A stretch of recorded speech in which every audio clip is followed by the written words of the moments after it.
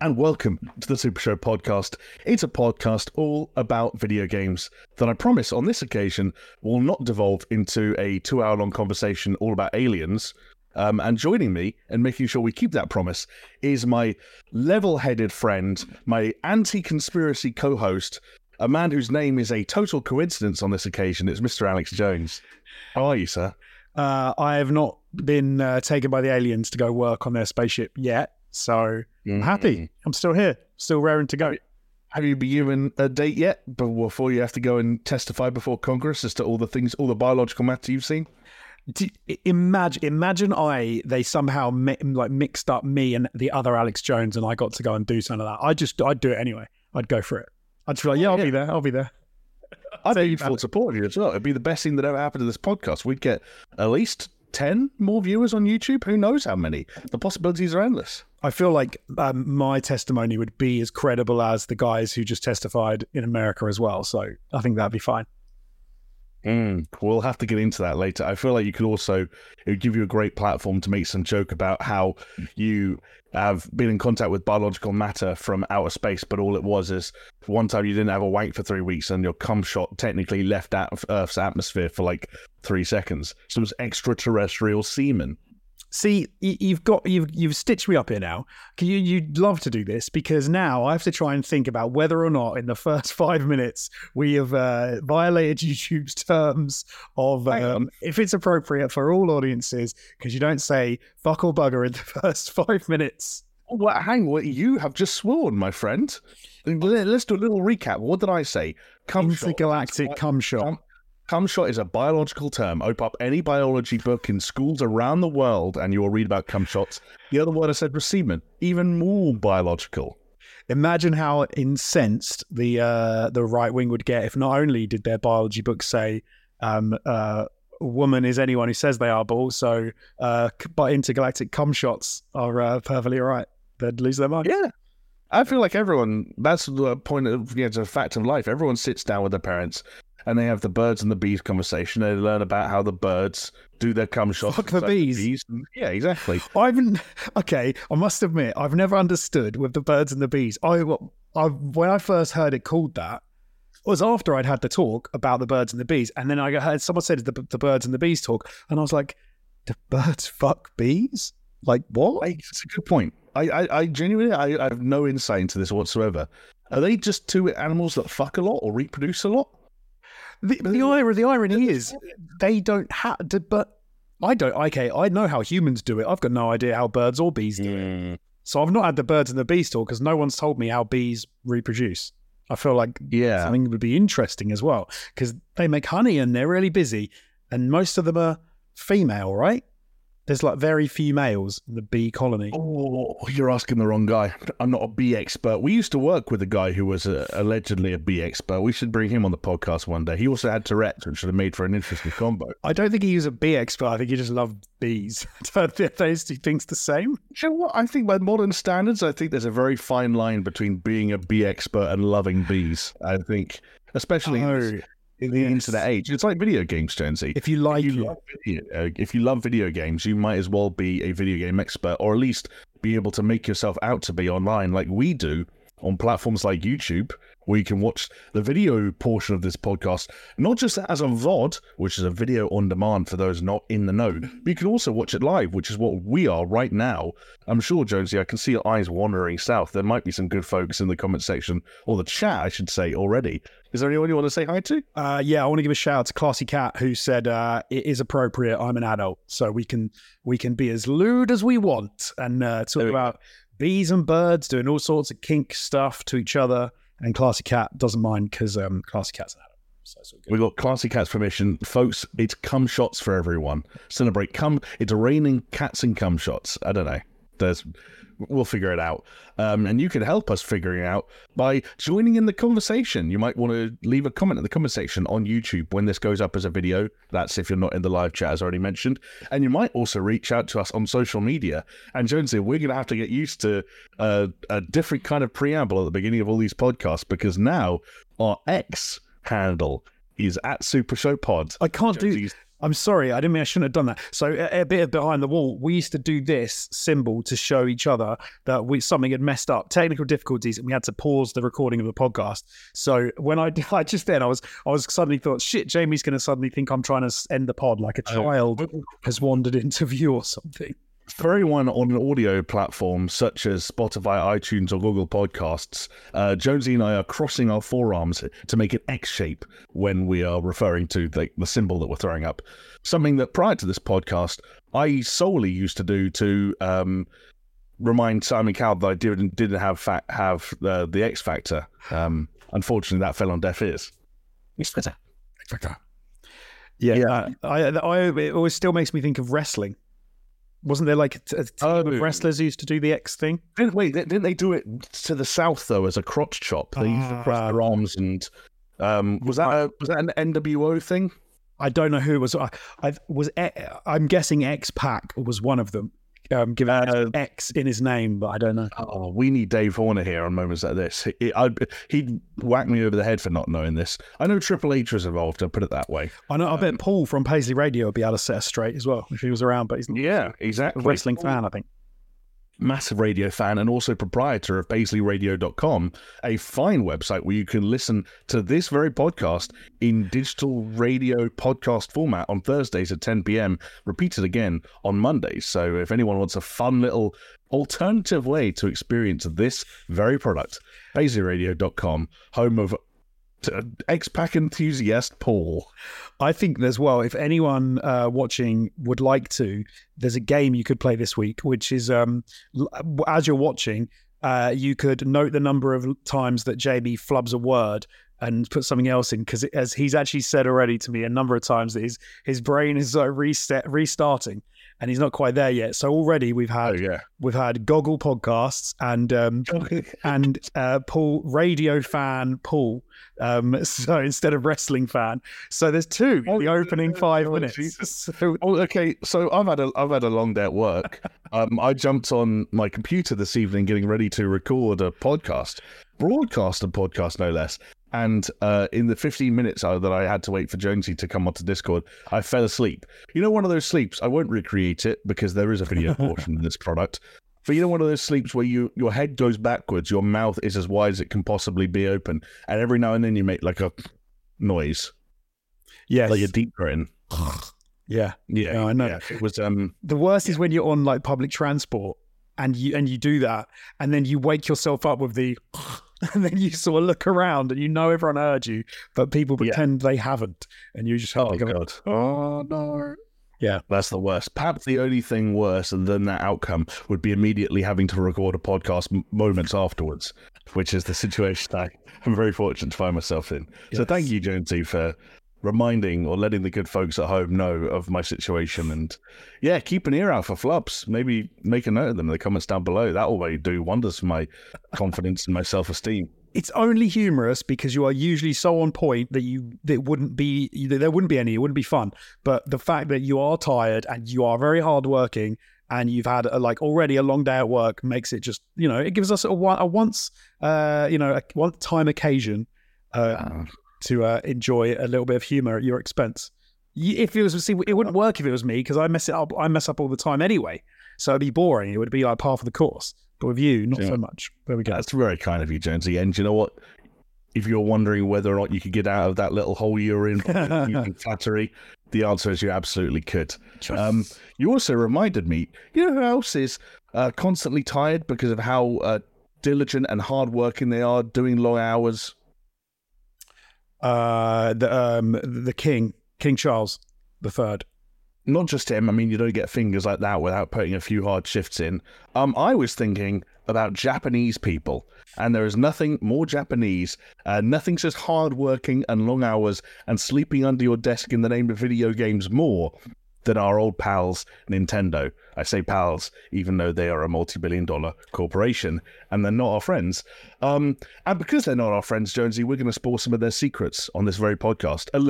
Alleged secrets. How does that sound? That sounds good. I like that. Good. I'm glad you like that. I apologize for the strange noises. I'm not taking my trousers off, I promise. I'm loosening the boot, the Robocop boot. Loosening the boot also sounds like a euphemism, though. It does. Yeah. No. I've got one RoboCop leg, as my leg is screwed up at the moment, as some people may know, and it was getting a bit tight, so I just had to slacken the Velcro. You see, again, everything you're saying right now just sounds like a euphemism. I need to, it's like you're wiggling your eyebrows as you're saying, I'm going to slacken the Velcro, if you know what I mean. Yep. Believe what you'd like. Do you know what I like to believe? That every single insider and person that comes up with rumors and leaks from the world of video games is accurate, and that means that we can talk about them on this podcast without feeling like frauds. Although, as it goes, Andy Robinson and the fine folks at VGC have a pretty strong track record when they do put their money where their mouth is, and that is exactly what they've done with that aforementioned Nintendo rumor, which unsurprisingly, Jonesy, given how long it's been since we've had the Nintendo Switch in our hands in our houses, revolves around Nintendo's next-gen console and when it might come out. So, shall I hit you with a little bit of background info? Please do. And I'll warn you, and the folks at home, and the folks maybe not at home, maybe on the move, at work, commuting, that some of this is going to sound obviously not confirmed, but maybe a little bit predictable. But we're going to get into some other potentially slightly more juicy stuff in a little bit. So supposedly, allegedly, I'm going to keep throwing words like that into the mix so we can't get sued.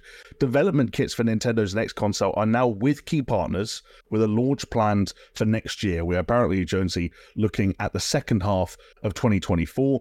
For anyone wondering, I believe the Nintendo Switch came out in 2017? Let's do some on the fly double checking.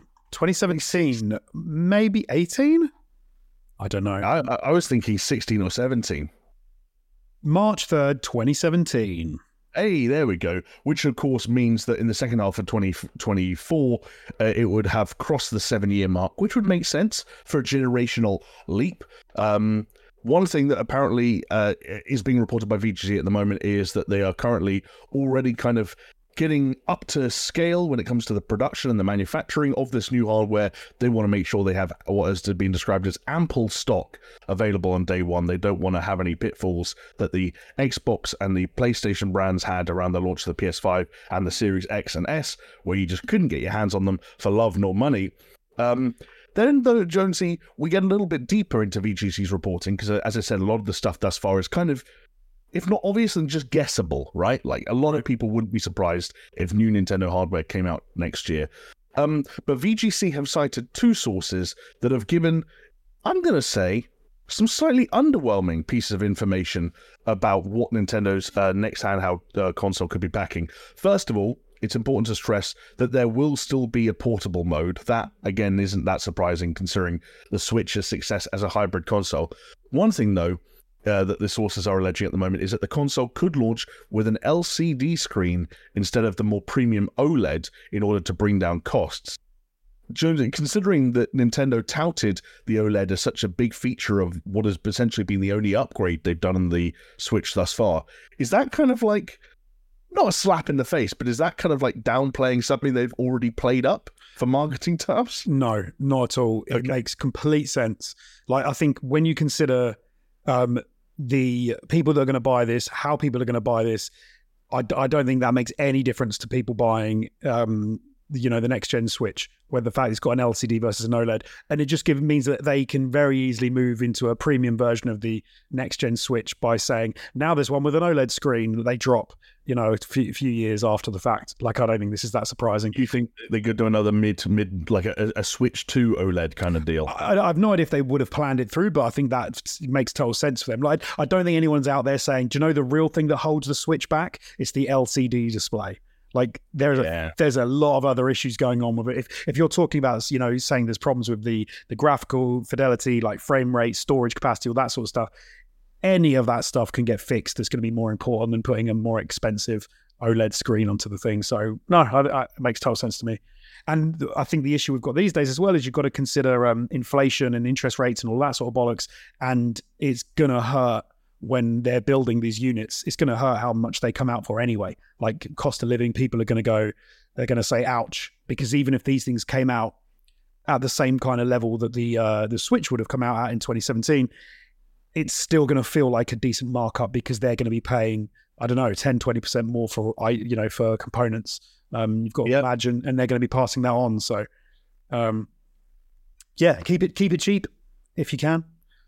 I think they'll be desperate to, right? I feel like part of Nintendo's newfound reputation in the Switch era sort of hinges on them being the most accessible and the most affordable home console on the market. I mean, if they went anywhere near PS5 and Xbox Series X prices, which even as we speak are kind of coming down. I think the PS5 had its first price drop in certain territories in the past week or so.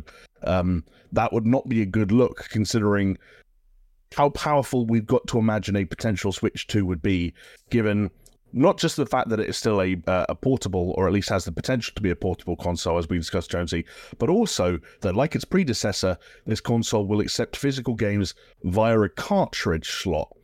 Now, obviously, handheld consoles experimentations with various kinds of other media, like I'm thinking about the PSP and the UMDs or whatever they were called, hasn't always worked.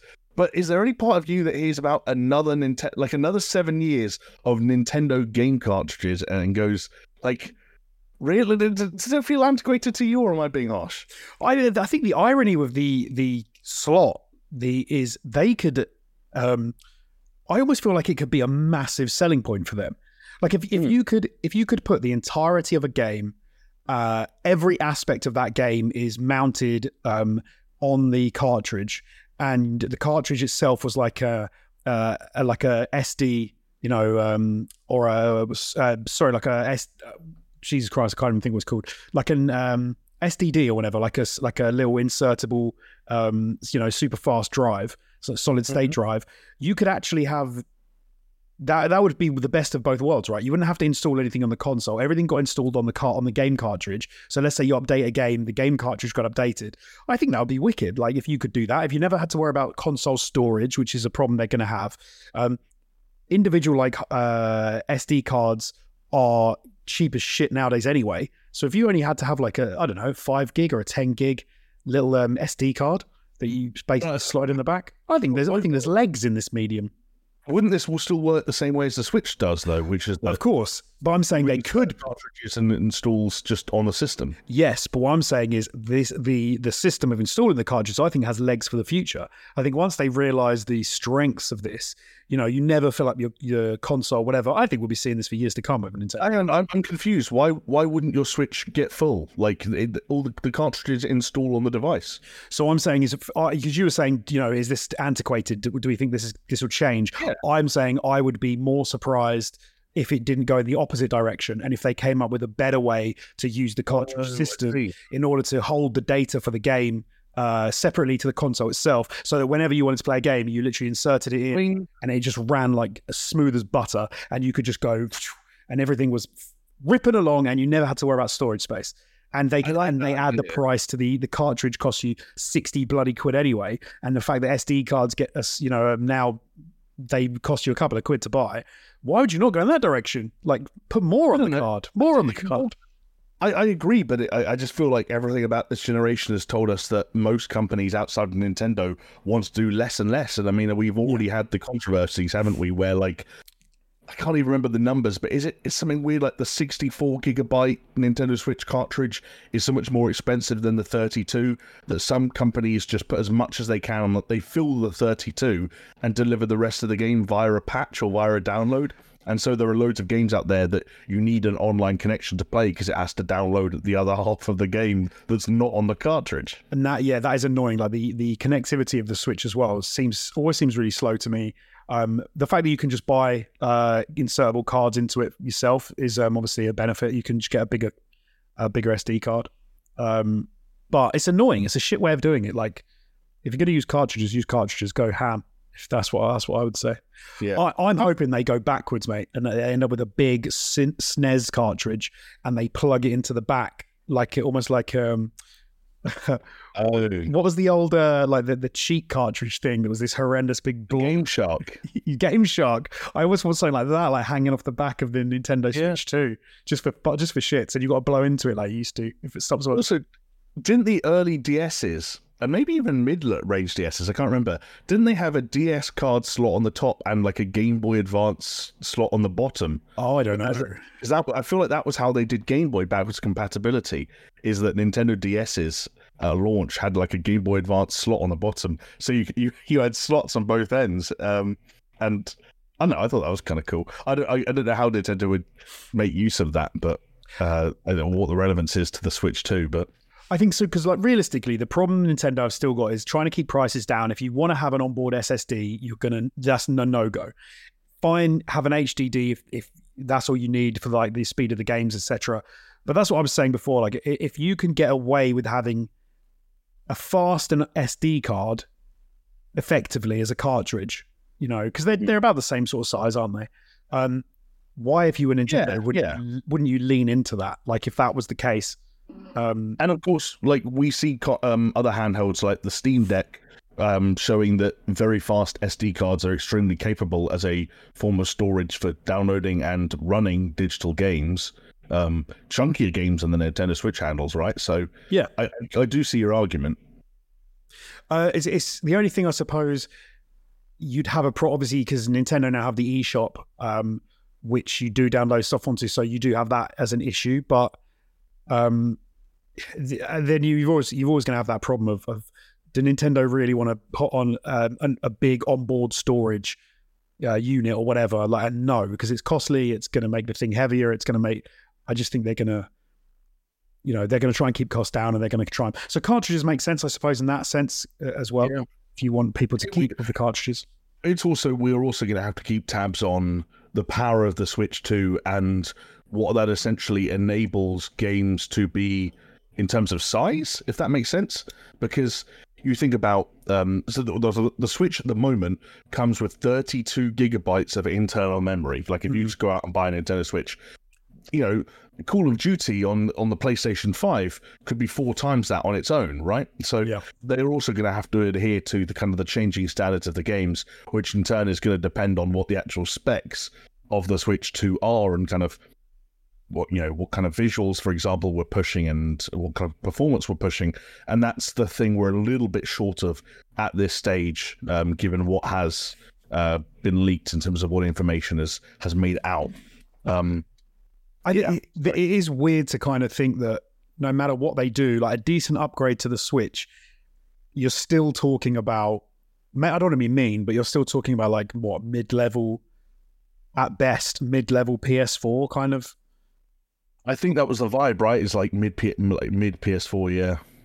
Like you're not sort of saying, we're not talking about like challenging the actual next gen as they are at the moment, which is why it's always weird to talk about next gen with Nintendo, because it's next gen for them, but it's not compared to anyone else. But then, hey, maybe that's also the thing with console. Like we talk about next gen with console, and then you get all the PC gamers laughing at you because we're so far behind where they're at as well. We did have a question from Chris Taffy, or Tafe, I don't know how to pronounce it, in relation to this. And I think I know the answer to this for both of us, but I'm going to throw it out to you. He said, assuming like what we think the Switch 2 will be, will we both upgrade to a Switch 2? Yes. Like I think that I might get around to it, at my own pace, depending on what the software lineup is like. But in this day and age, especially for you, I've got to imagine with the pressure you're going to get from your kids and your whole family, maybe potentially. But over the course of a generation, like 7 years is a long period of time to not own a Nintendo platform, given the quality of the first-party software that they produce. And we know that like we've seen a little bit of kind of what we're going to be rounding out the Nintendo Switch era with. Actually, I don't know much about 2024, but we've seen things like Super Mario Wonder and stuff like that still really excite me. And it's one of those things where if they start talking about Nintendo Switch 2 at some point next year, and the next 3D Mario is ready, for example, then I have to be there. Like there's no world where I don't play the next 3D Mario day one, even if that means buying a console for it. I just think over the course of a generation, it's assuming you keep up with their first party output, it's hard to regret buying a Nintendo platform. And I'm completely aligned with you. Like, yeah, we'll be getting one. I don't even think it will probably, but not like straight away, but like probably within the first 6 months that they release. Like the reality is, it's played in my house daily. It's the good thing about Nintendo is it's like a solid platform, especially with kids. They love like a lot of the first party stuff. Like they love the playability, how good it looks. There's never a question of oh, this isn't as good as PlayStation 5. This isn't as good as this. Like they don't care. It's just about fun. So at the moment, like they love things like Super Smash Bros, Bowser's Fury, like they've been playing recently. Kirby gets a lot of love, right? Kirby gets a lot of love. Like it's all that kind of game. It's a lot of like very high end and not like necessarily pushing the envelope, but it's very high end Nintendo, like very playable, just very well made games. Yeah. And so when you say that, hey, more of that on the Switch too, I'm like, of course, that's going to be a no brainer for me.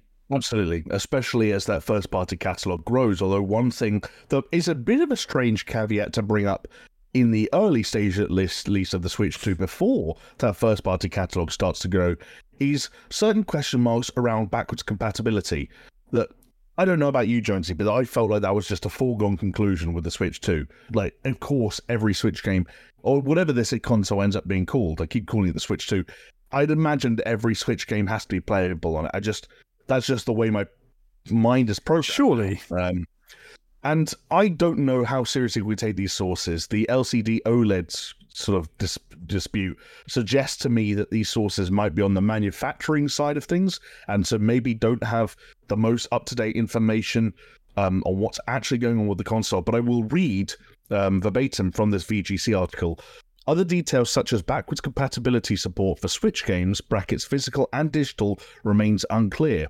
Some third-party publishers are said to have expressed concern that legacy support for Switch titles could negatively affect sales of next-gen titles, which I suppose is still is a going concern every time a generation incorporates backwards compatibility. But I don't know about you, I felt, Jonesy, at some point the pendulum swung, and the idea that the PlayStation 4 and the Xbox One launched without backwards compatibility seems so foreign to me, because by the time the PlayStation 5 and slightly more obviously, the Series X and Series S launched, backwards compatibility seemed like a must, and it was never even in question. And now that's kind of just the world we live in, for want of a better way of putting it.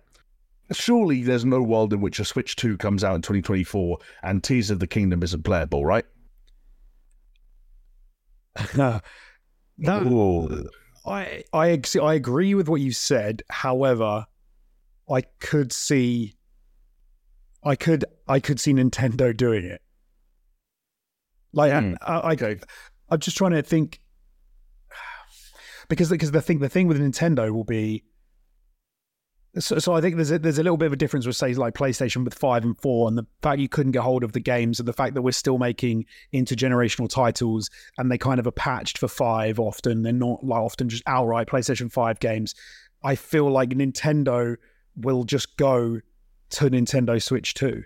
And so I could see more of a thing of like, oh no, we just don't make Switch games anymore. Like, it's Nintendo Switch 2, and they will expect people to just go out in their droves and buy the Switch. If anyone was going to do it, I think it would be Nintendo.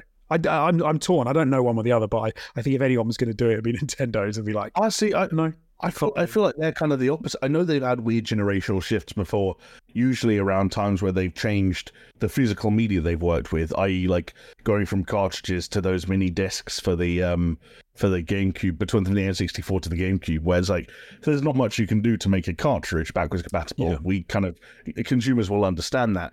I just feel like if this is another handheld or hybrid console with a cartridge slot that even has any shared DNA with the Switch, I feel like they're in for a world of hell, especially if they start trying to re-release these games, which I know they do a lot of, and I know they did a lot of this generation with Wii U titles, but the Wii U felt different. It felt like a strange console that not a lot of people bought and even fewer people liked, and there was a lot of software that went underappreciated as a result. Kind of made sense. The idea of like a Switch 2 port of Tears of the Kingdom, for a essentially fundamentally very similar console, it sounds dicey. That's all I'll say. I think the thing that makes me think there's two things that make me think it won't happen is the eShop. So, for example, now that you can buy a lot of games digitally for Switch, which obviously never been a thing before, then what do? Do you say, oh no, you own this game in the eShop, but you can't play it on your Switch 2, so you have to buy a new version, even though you have access to the Switch 1 version? Like, I can't really see that happening. That seems weird. Yeah, agreed.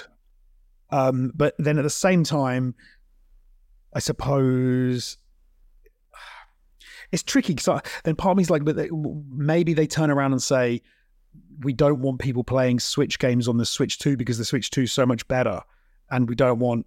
Then, man, would they do? I don't think they'd do that. Like, I think I'm 50-50. I think I'm really on the fence with it.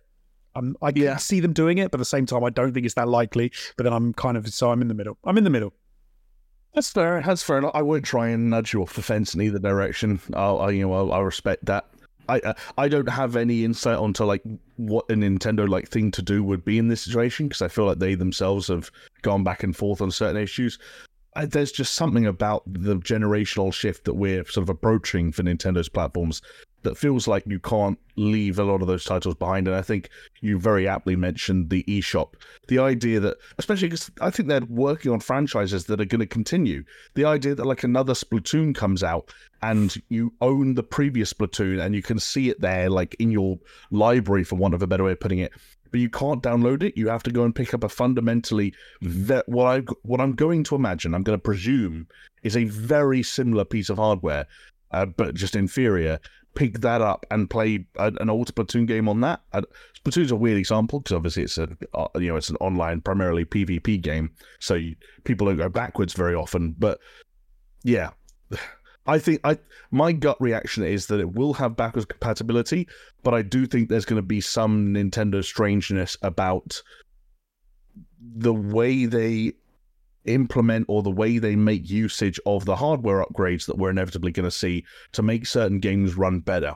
Like, I love the idea that the Switch 2 comes out, and I'm going to pick on it again because it's recent and it's relevant.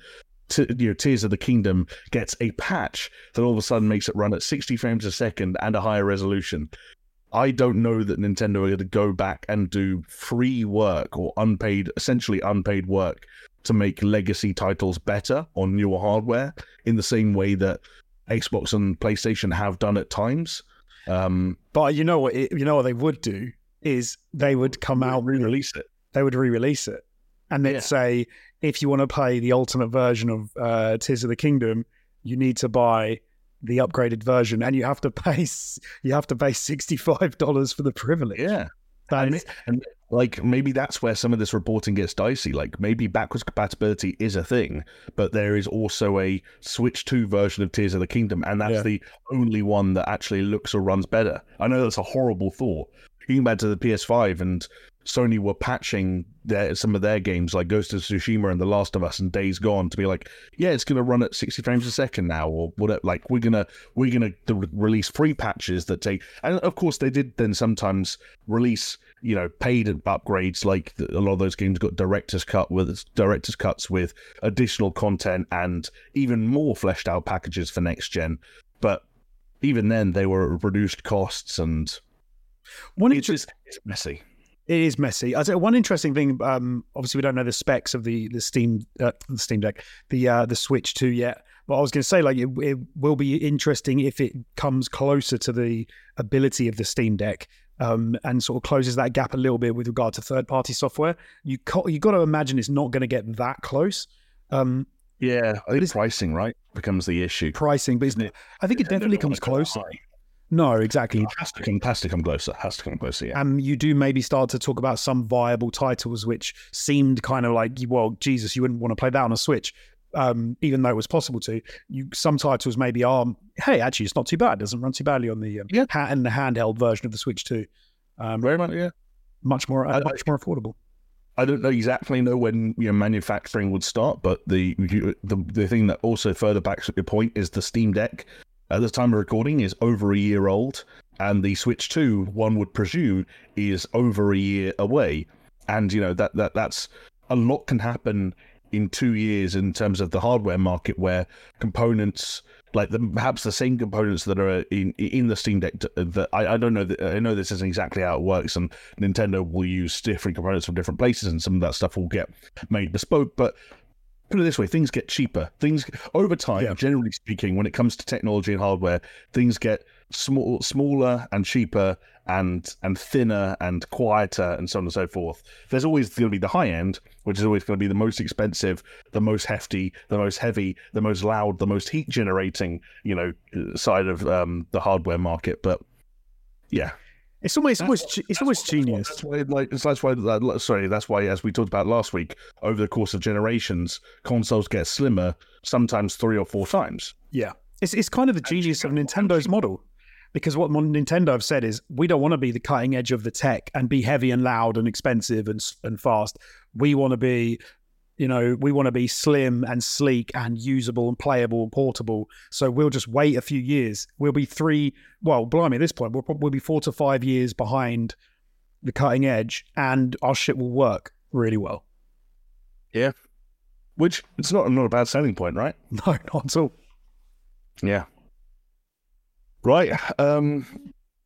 That's Nintendo. Let us know in the comments down below. Let us know in the chat, if you're live with us now, whether or not you would pick up a Switch 2. And I wonder, I was going to do a thing, Jonesy, where I was going to throw over to you and ask for you for any predictions about when this console might release, month-wise, obviously, presuming the 2024 rumor is true.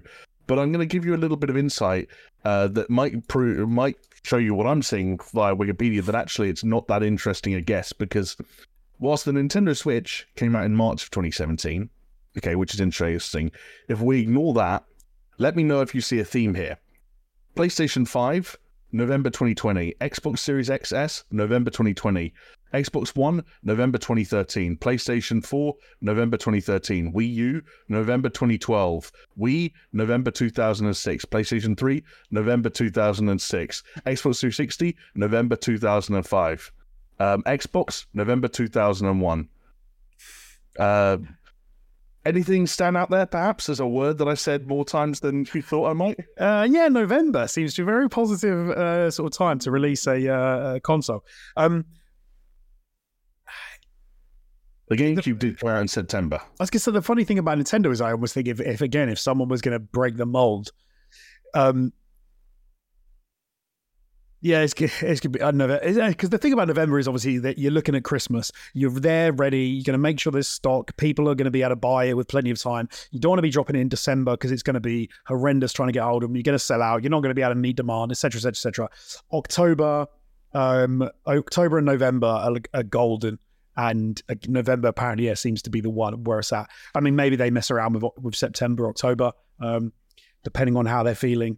I wonder that the thing that might shift it for the Switch 2 is what first party games they've got ready to go. For example, like talk about Animal Crossing and how that shifted serious numbers of Switches. You've got to imagine, not to mention the pandemic, shifting a serious number of units for Nintendo as well. And so maybe if something else happens, they move that timetable. But yeah, they've got to be eyeing that sort of November. Is this your way of saying that if there is another global pandemic, that Nintendo will rush out the release of a new console? Very possibly. It depends when. If we get COVID-24.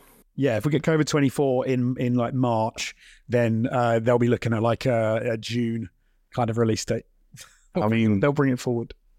Honestly, if there was another global pandemic and there were more lockdowns, so we did have to spend a couple of months indoors, and Nintendo releasing a console in that time frame would be very welcome. That's all I'm going to say.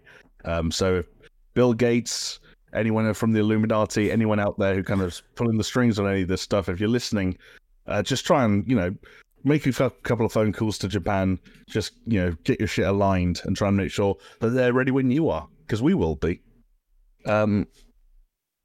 What's a good segue for this? Just trying to think. Jonesy, say I'm a massive fan of the Nintendo Switch. Well, Jamie, so you need to know about me. I'm a massive fan of the Nintendo Switch. And I'm a massive fan of people who give us money And there are some lovely, lovely folks who do that.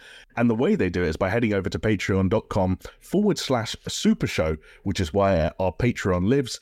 And what they have done is they've gone over there and they have taken a look at the various rewards and perks that one can receive by supporting us, by pledging tiny fractions of your monthly income per month to reach different tiers.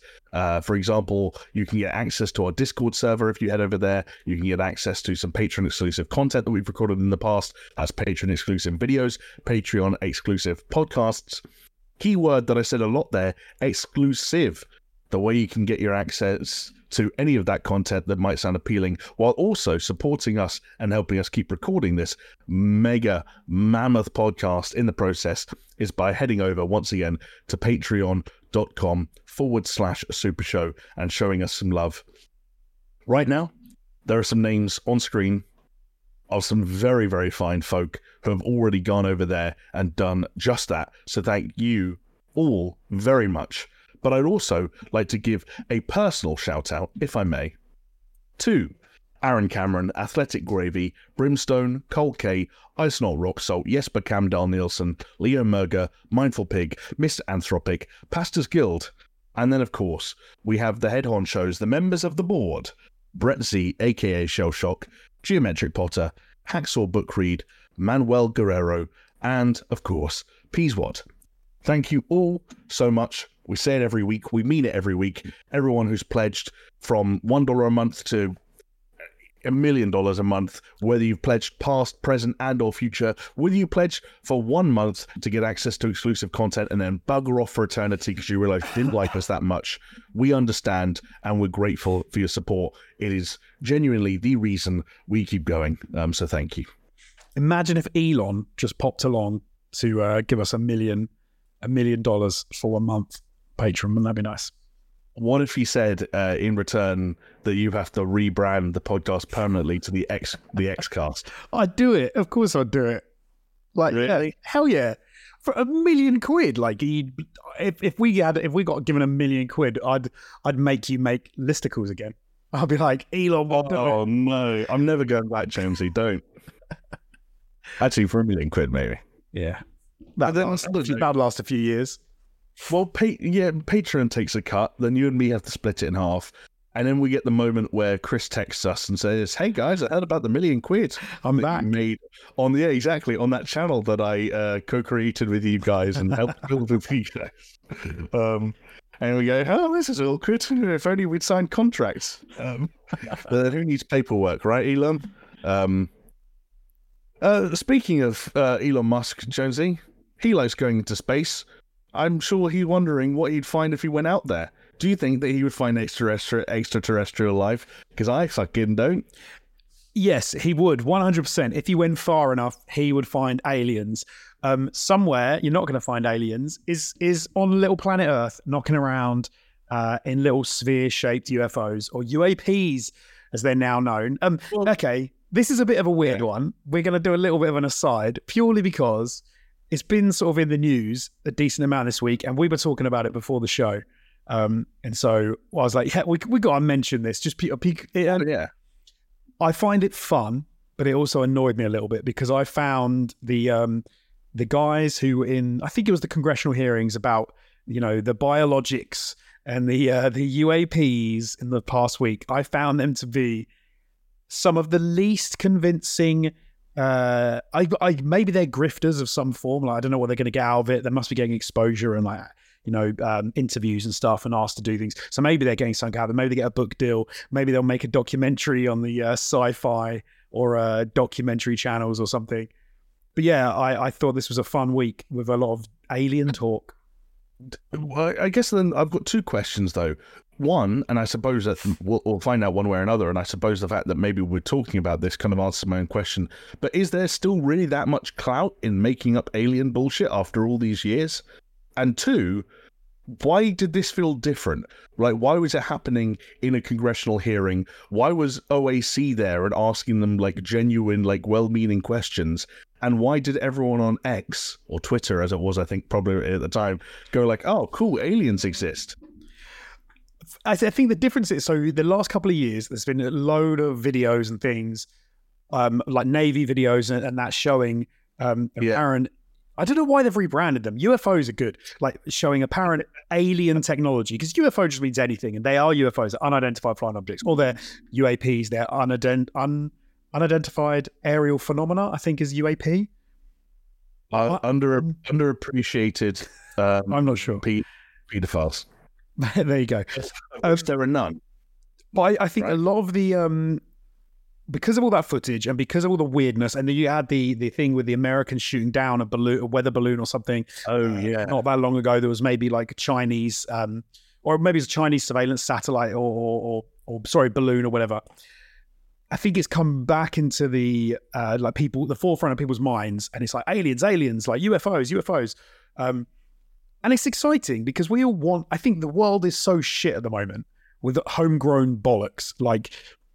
The one political side don't like the other political side. You've got this whole like different people from different areas of the so-called culture war, like going after each other. You've then got war happening, like war in Europe for the first time in like a really long time.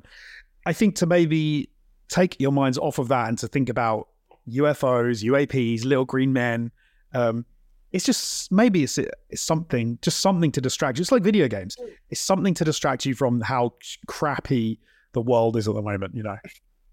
I get that, but then I could also pose an alternative thought to you, which I saw a lot on social media, and as I hinted at you before we started recording, that I kind of share, which is that the world is so shit, and we've got so much shit to deal with, often on personal and individual levels.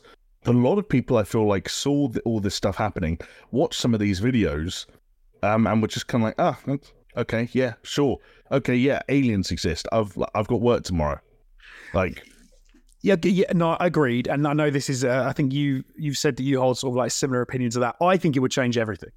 I think it would change absolutely everything over the next however long. I think it would fundamentally change because anytime you try and have an argument. So I was big into like the. Going back a decent amount of time now, like the atheist movement online and all of that sort of stuff that gave rise to like the skeptic thing, which then like gave rise to a load of weirdness on the internet. If someone at that time, like if you could go back 15 years and you had this argument and it was aliens were real, the second someone said like my God or my religion, you just turn around and go, aliens, man, shut up. Like what does your magic book say about aliens? And you'd be like a conversation over. The second, like the films that come out about aliens and UFOs and all that, it would fundamentally change media in the same way that the idea of UFOs kind of changed when you got to, is it the 60s or the 70s that we started to have the sightings and the little green men and that became Roswell, yeah. That became massive. And I think it was actually, I believe a lot of that was based off of Roswell and a couple of other very famous like UFO incidents, which gave rise to all the common myths that we have today. I think it would change everything. Not to mention technology. Like it would be the second you talk about like an interstellar species that could get here, because then the question is, well, what can we do with that level of power generation with this? Can we trade with them? Are they part of like a United Federation of Planets? Can we go off world and work in a job where we work on a spaceship with funny little aliens knocking about? It'd be amazing. I just think that the chances that everything aligns in such a way that their technology or the technological advances they've made, even though some of them obviously have to lend themselves to interstellar travel and things like that, which we could make some use of, the idea that they'd like lend themselves, or at least we could like reverse engineer them to the point where they lend themselves to our everyday lives.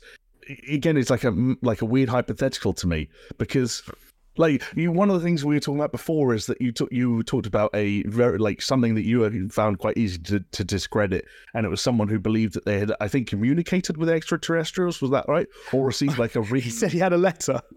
And a letter, right? Yeah. And like one of the things that's stupid about that is that because like you think about how minuscule the chance of extraterrestrial life feels like at times. And like the chances that they rock up and they can speak English feels like, again, it's like a 1 in a million within 1 in a million, and so on and so forth.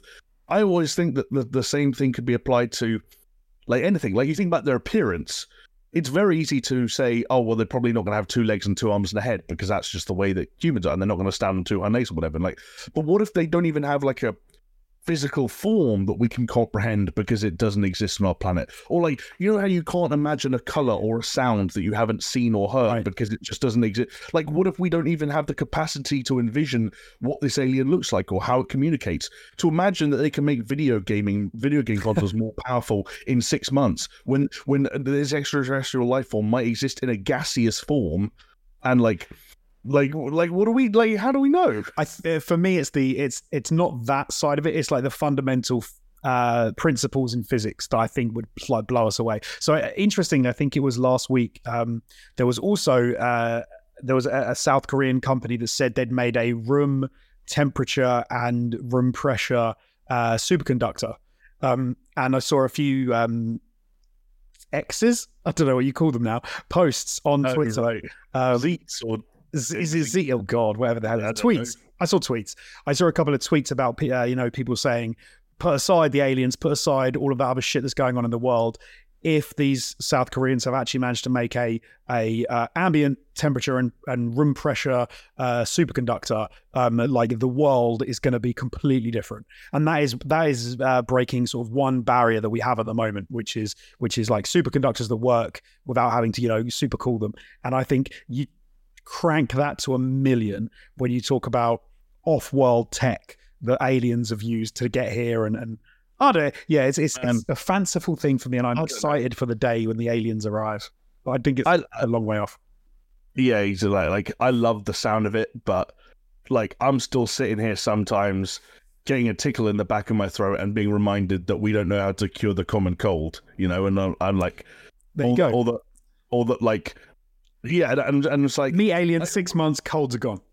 Like, I love that idea, and I know I can't use history as a bat to back up why I'm skeptical about this kind of things, because we've never been visited by extraterrestrial life forms in history, so we've got no frame of reference for what could happen should that be an eventuality.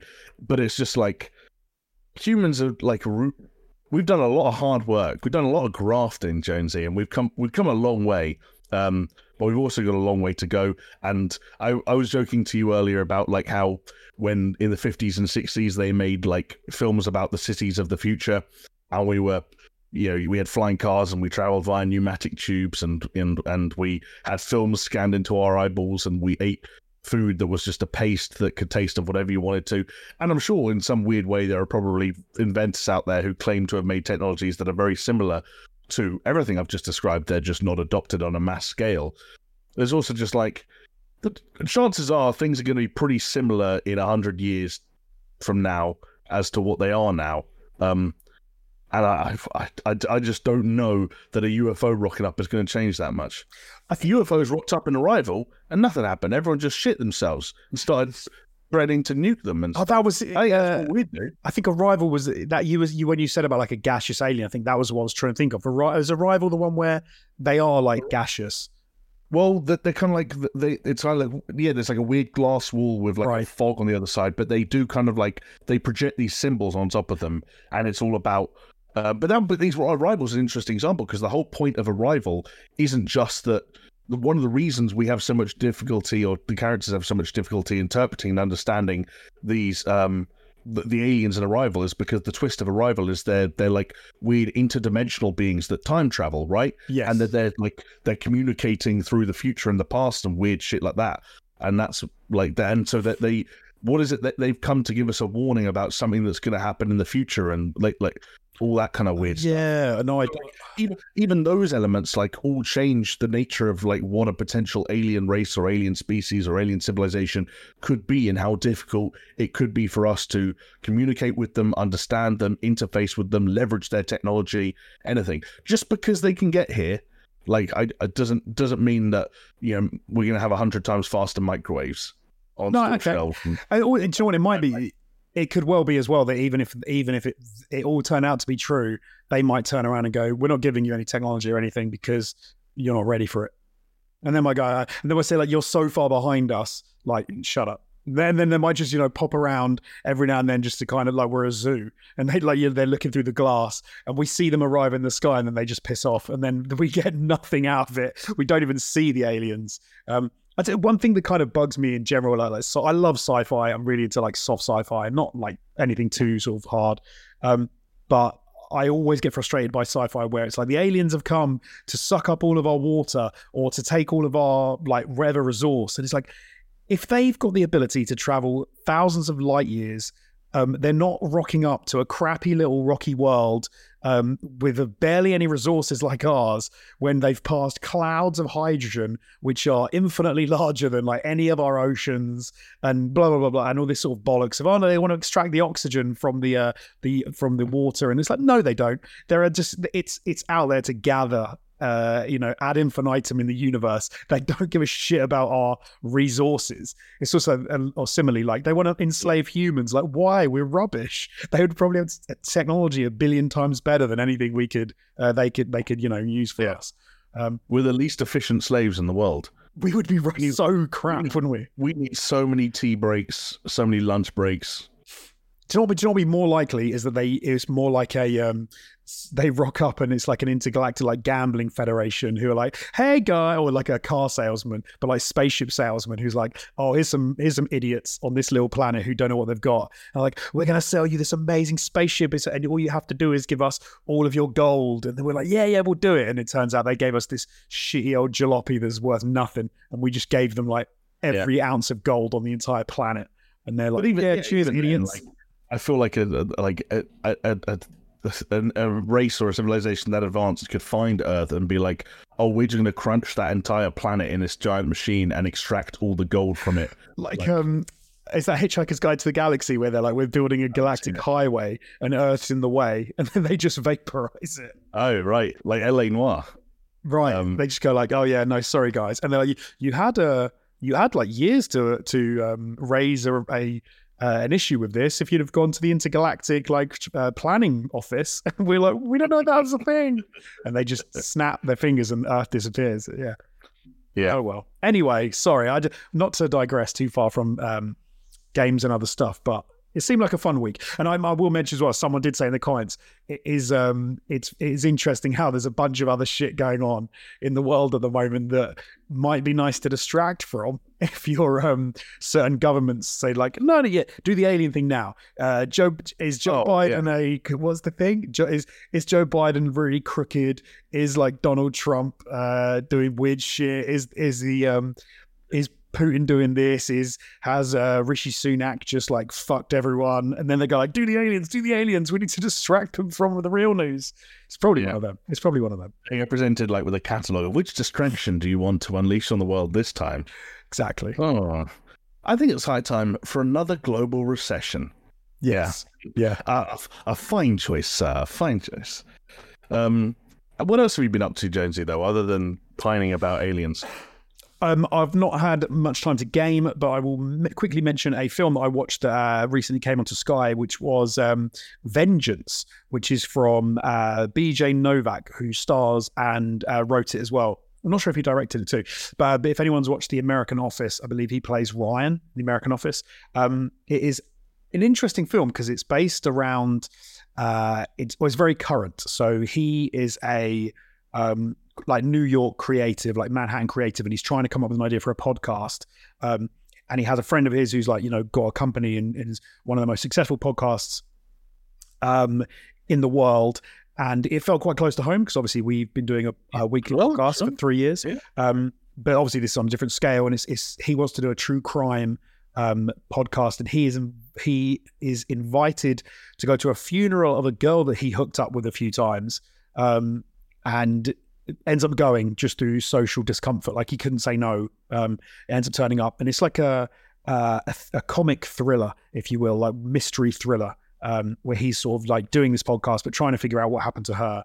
But there's some humor, and it's a good time, and I enjoyed it. And it's actually, for a lot of films, I feel like they aren't these days. I'm not saying none are. Like there are some good films out there. Oppenheimer and Barbie are out at the moment, which are doing very well. But I enjoyed it. I thought the writing was good. I thought the directing was good. I thought it had some small town like charm to it, and it was. Yeah, no, it was enjoyable, and I'd definitely recommend it. It had one of my favorite lines in a film that I've seen for a long time. Okay, which was this guy. I can't remember his name in the film. he's in this small Texan town, and he says to this girl, he says, "Oh, can I make you a drink?" And she's like, "Oh yeah, thanks." And he says, "Oh, how'd you take your coffee?" And she's like, "In the mouth." And then I thought that was hilarious. I've never heard a response to that before. That's pretty good. That's pretty good. I thought as soon as you said that, I was trying to predict it, and my guess was going to be like in a cup or in a mug, but in my mouth is much better. It's funnier. It is funny, and it kind of then lends all the alternatives, because then you think, how else could you take your coffee? Yeah, no, and it was fun. It was good. Yeah, it's fun. No, I like it. You mentioned Oppenheimer. I will just give a quick shout out to that, because I did make it out to the cinema this past weekend to see Christopher Nolan's latest cinematic rip-roarer, and I had a damn good time, Jonesy. I know that you're a big Oppenheimer fan yourself. It's something that you're keen to go out and see. So very much so. Yeah, maybe we'll save some in-depth discussion for another time, until perhaps you've been able to see it, or until such a time where we just feel like the one thing the SuperShow podcast is lacking is a discussion about the morals or ethics of nuclear warfare. But yeah, it would be a surprise to absolutely no one that Christopher Nolan continues to be. I was about to say he's on make a comment out about him being on the warpath, but that doesn't seem particularly appropriate. He continues to tackle completely, slightly less original this time, obviously, real human, real story based on a real novel, I think. What's the novel it's based on called? The one that I don't know. Something about Icarus, Flight of Icarus, or something like that. Right. Okay. Very apt. So not original in the same way that like Tenet and Inception and Interstellar were, but still, he's taking on 9-figure budgets and making something that feels still wholly unique and true to a very clear and very concise vision. And I think the other thing I wanted to say about it, for anyone who's maybe on the fence, because there aren't as many sort of like action-oriented hooks as there might have been in like the Batman trilogy or any of the sci-fi films I just mentioned. Like he somehow manages to take like what might have been an action set piece in Tenet and swap it out for like courtroom drama at times in Oppenheimer, and it's still somehow just as sort of tense and riveting and like really quite electric at times. Really well made film, full of wonderful performances, and also just a really kind of interesting, an interesting look at it. Obviously a very pivotal and important point in human history that I by the sounds things didn't know as much as perhaps you know about, Jonesy, other than what he made and what they did with them and where they dropped them. The kind of the surface level bullet points. I will say though, a lot of names, so get ready to remember names and faces. Right. I do think it's I'm kind of falling in love with it. I don't know if it's a specific genre, but the dramatized historical scientific movie is something that I've seen a few of in the last sort of number of years and have really enjoyed, a lot of them, like from what was the guy's name? I can't remember, the guy from the Newt Scamander actor from Magical Beasts and Where to Find Them. What the hell is that guy's name? You're thinking of Eddie Redmayne in The Theory of Everything. So yeah, Eddie Redmayne when he was playing Stephen Hawking. Like I love that film. Theory of Everything. Yes, and I can't remember the name, but the one with the number crunchers at NASA, the women who were crunching all the numbers out the back of like when they were doing the moon landing and stuff. Figures. Like again, I love those kind of films. I know that Imitation Game, all of those things. Like this is such a good way to take something that happened historically, and absolutely, like sure, they're not going to get it perfectly right, and they're going to add a lot of stuff for impact and drama and like change some characters. But I think as long as they hit the main historical points, I think it's a really good way to impart like information and to give educate people on history of big events that happen, which I think is really cool. So yeah, no, super excited for Oppenheimer. Looking forward to seeing. Yeah, definitely recommend it. Barbie next, hopefully. Stay tuned for that. I do legitimately want to see it. Yeah, me too. I was kind of like, I just thought it was going to be crap. I thought it was going to be some like kids film about Barbie, and I was like, why would you want to see this? But apparently were you keeping up with the trailers and stuff? I think I watched like 2 of them, and I thought it was maybe a kids film with some adult oriented comedy in it. But from what I understand, it's not that. It's a lot more to it. But then seems a bit, yeah. But then to be fair, I've then kind of seen some stuff that goes the other way and says, no, it is for kids, but it's trying to have a broader message. And so I'm kind of torn about how I'm going to feel about it. Because if it is like a kid's film with a broader message, it might not be as good as I'm hoping it is. Because I don't know. We'll have to see in compare notes. Yes, if you could see it with me, I'd much appreciate that, because I don't really know who else to take at this point. And Barbie's one of those films that you're not going to go to on your own as a 30-year-old man. I could, I just don't want the looks. It was the same thing when the fucking Mario movie came out. Like, I couldn't bring myself to go alone to the cinema for that. Well, yeah, it's super easy for me. I just take a kid with me. I'm like, come on, we're going to the cinema, and then I can go to see whatever kids film I want. Yeah. And then Oppenheimer, I think you're allowed to go and see on your own. In fact, I'm guessing, would anyone in your family join you for Oppenheimer, or is that a solo venture? No, they would if I asked them. However, I kind of think maybe solo in the IMAX is the way that I would probably choose to go and see. Yeah. One of the weird ones, I just reminded myself, so I have some much younger half brothers. What I say much younger, at this point, at this interval, they are 16.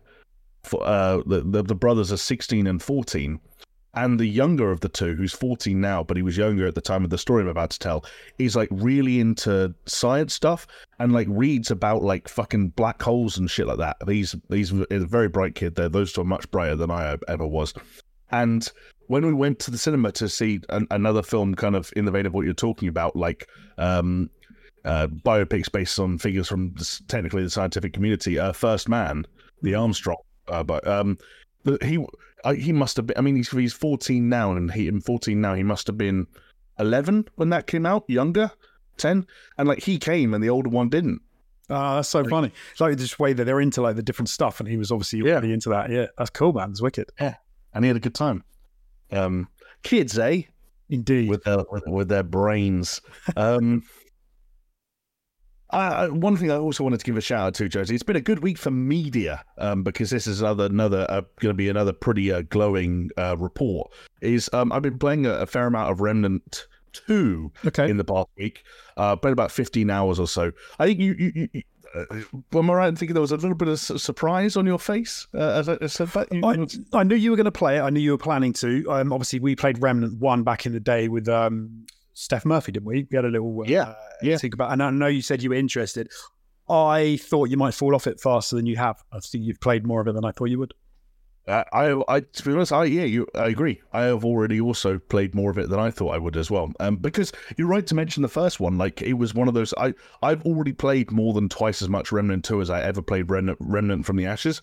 I thought the fundamentals of Remnant were fine and super sufficient for some fun co-op sessions, like the ones we had back in the day.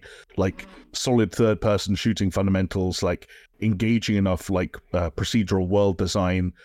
Some occasionally very frustrating but ultimately doable boss battles.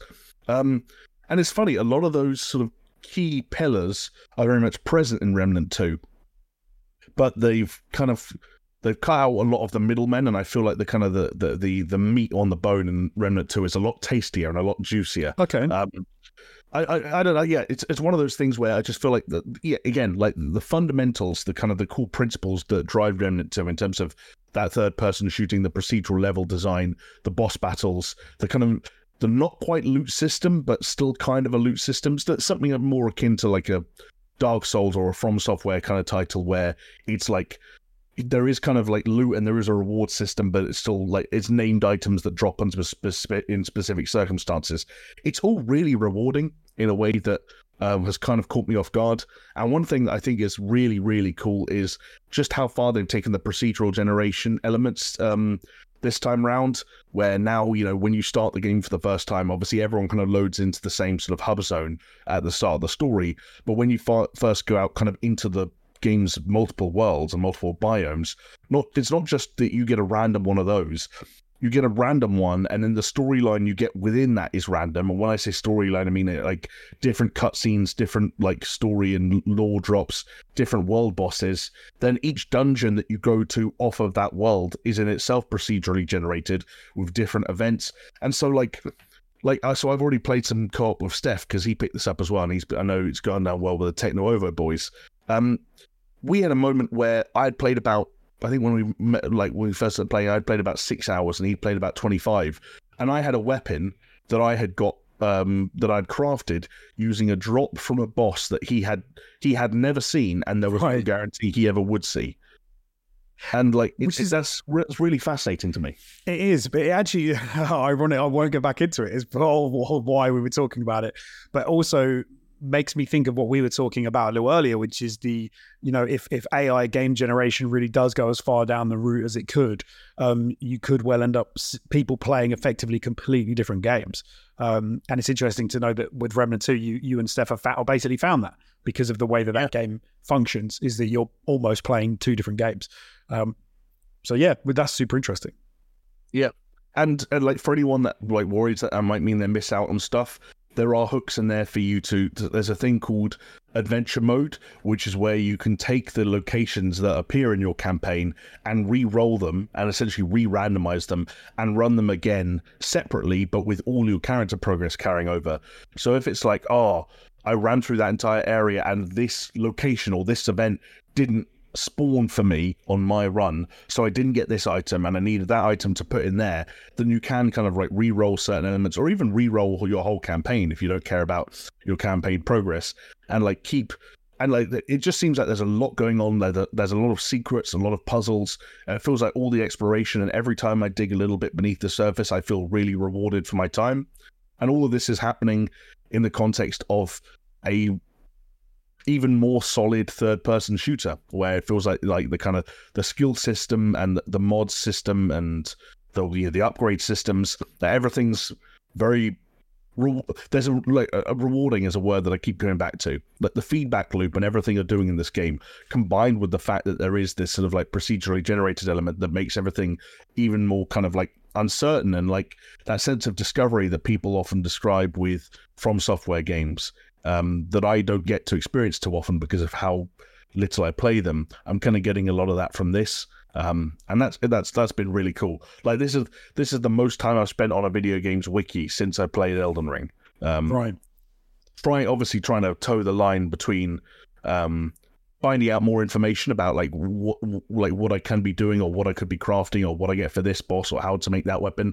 Well, but at the same time trying to avoid spoilers, where like there's one example like I'd love to give you. Like I don't know if people would consider it a spoiler as to how I ended up with one weapon, and like but because it's such a like long daisy chain of events like that started as a fetch quest, and it involved like communicating with this one NPC, then it involved using a key item in one area to get a melee weapon, then it involved using a melee weapon in, I won't describe the specifics, but using a melee weapon in a way that no one would ever in a million years experiment with using a melee weapon, which then got me access to a consumable, then using that consumable teleported me to a place that is this one-off area that you never go to for any other reason, and if you explore that area enough, that you find another the item in there that can be used to craft this. Like it's layers upon layers upon layers that it's kind of convoluted at times,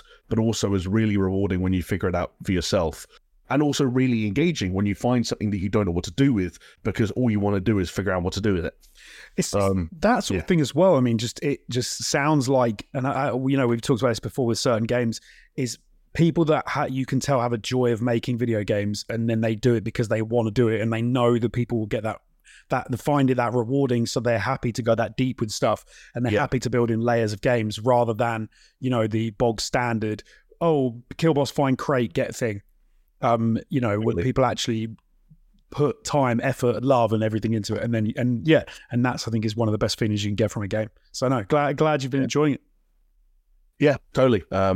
Recommend it. I also I also think that no matter where you get it, because it's on PC and consoles. I think maybe just next-gen consoles at the moment, or current-gen consoles. But I want to say it's not even a full-price title. I think the baseline version of the game cost about £40 here in the UK, depending on where you get it. So again, I don't know if that's a selling point for people. I know it's a little bit of a dry patch for games at the moment. So I feel like if you're looking for something to play, check out a couple of reviews, and if it seems like your thing, then it gets a seal of approval from me. Really nice, Jonesy, to come onto the podcast and just be able to talk about a new video game that I've played in a timely fashion and like. Just had a good time with you. Yeah, like I don't know why, it just feels like that hasn't happened without an asterisk or a caveat, like for a little while. I don't know why that is. There's been so many great games this year. I don't know why Remnant 2 is the one that's made me like, oh yeah, I there's no asterisk here.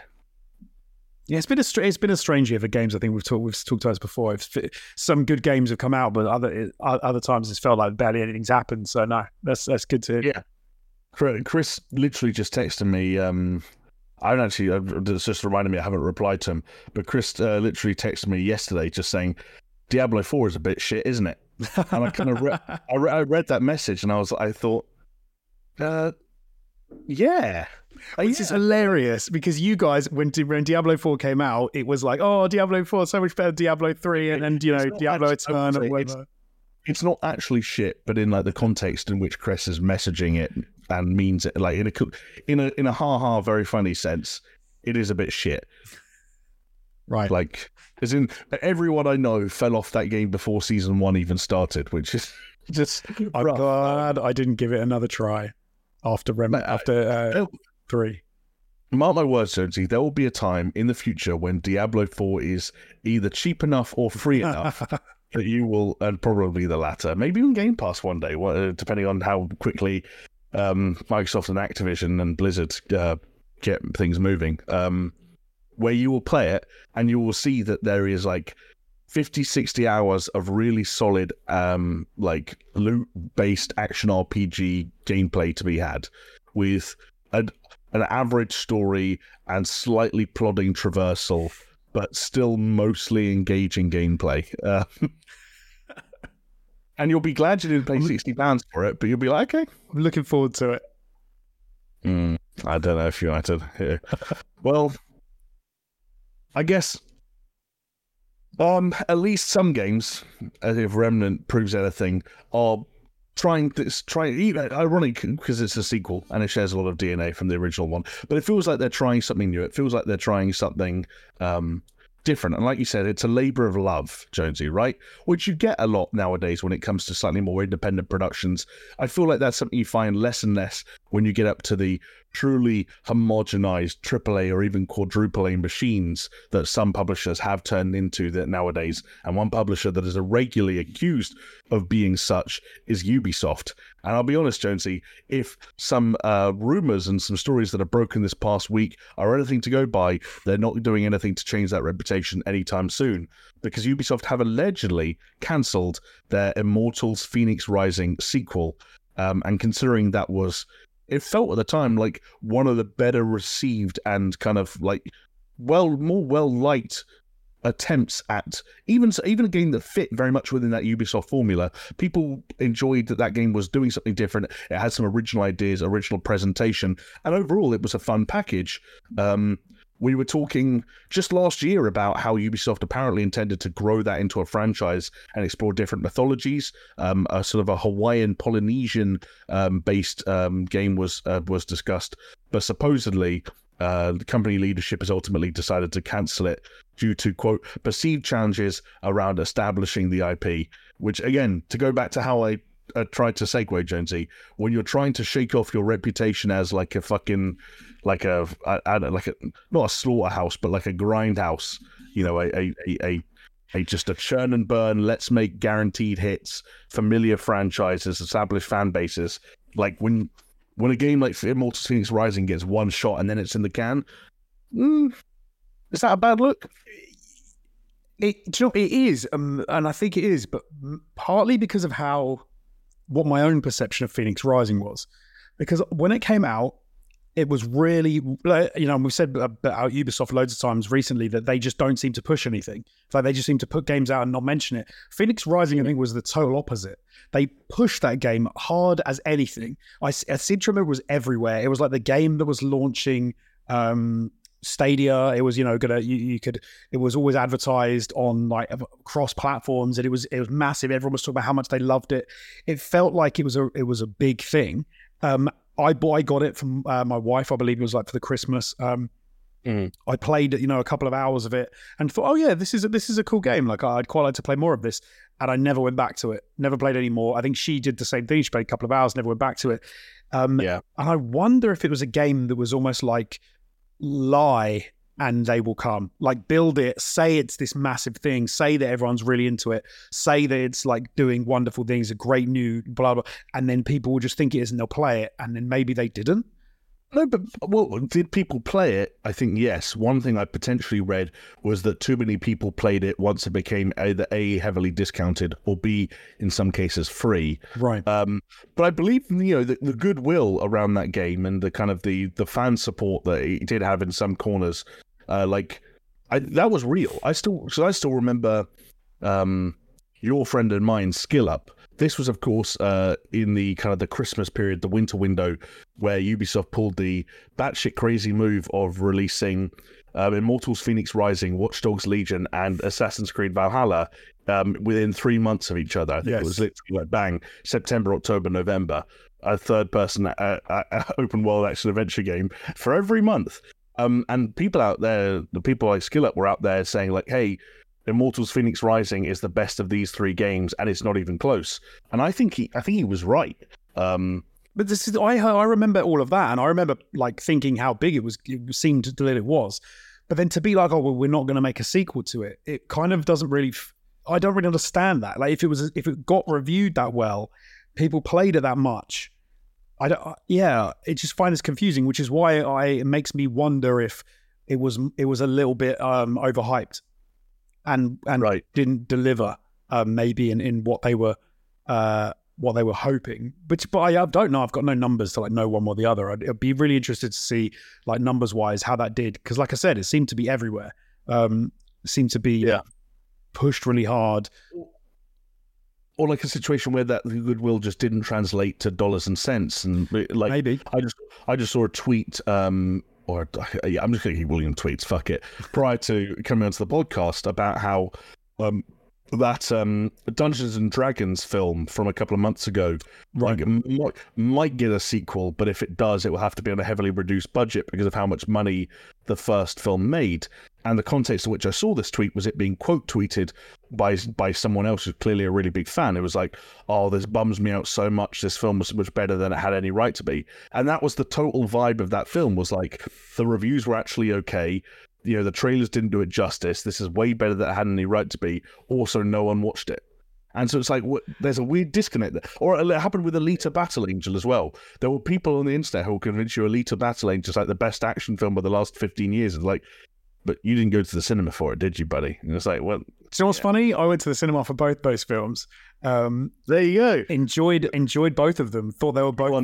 You are not part of the problem, so you're one of the good guys. Thought they were both very good films, and think that both deserve a sequel.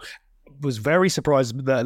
I was one of the people that tried to find why, when the Alita Battle Angel... Is it Lita? I can never remember. Is it Lita or Alita? Alita. Alita. With an A at the front.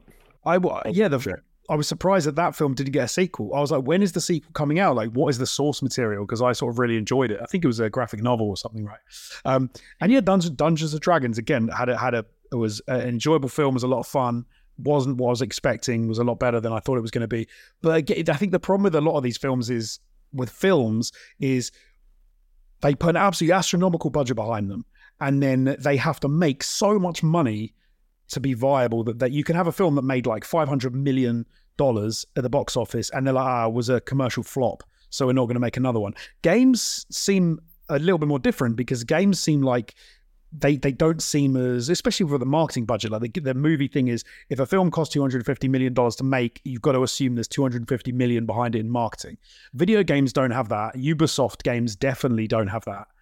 Maybe Fenyx Rising I'm wrong about, but I don't know. It seemed like it was everywhere. It seemed really well received. It seemed very positive. I'm really surprised that there's not going to be a sequel to this.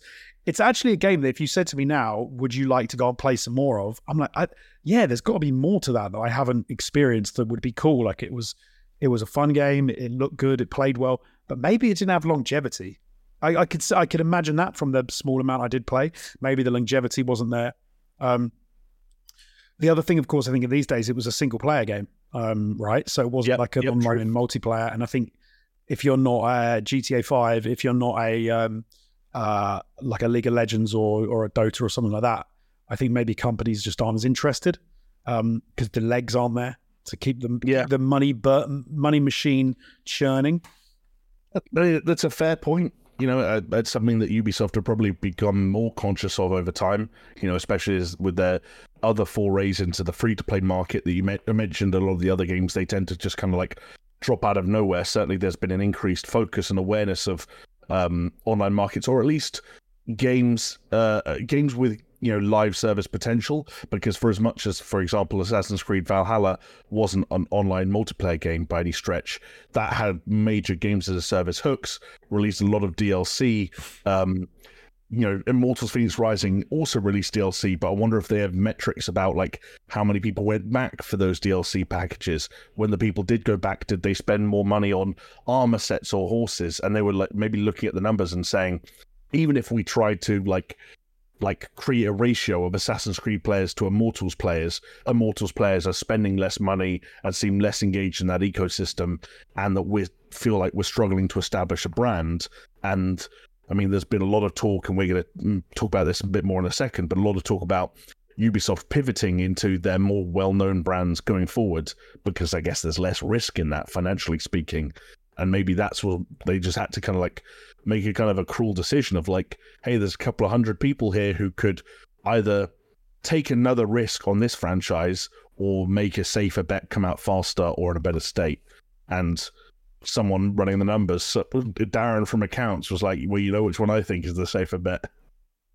Yeah, no, absolutely, and Assassin's Creed has got such pedigree. I think it's a lot easier for a good franchise to have a bad game.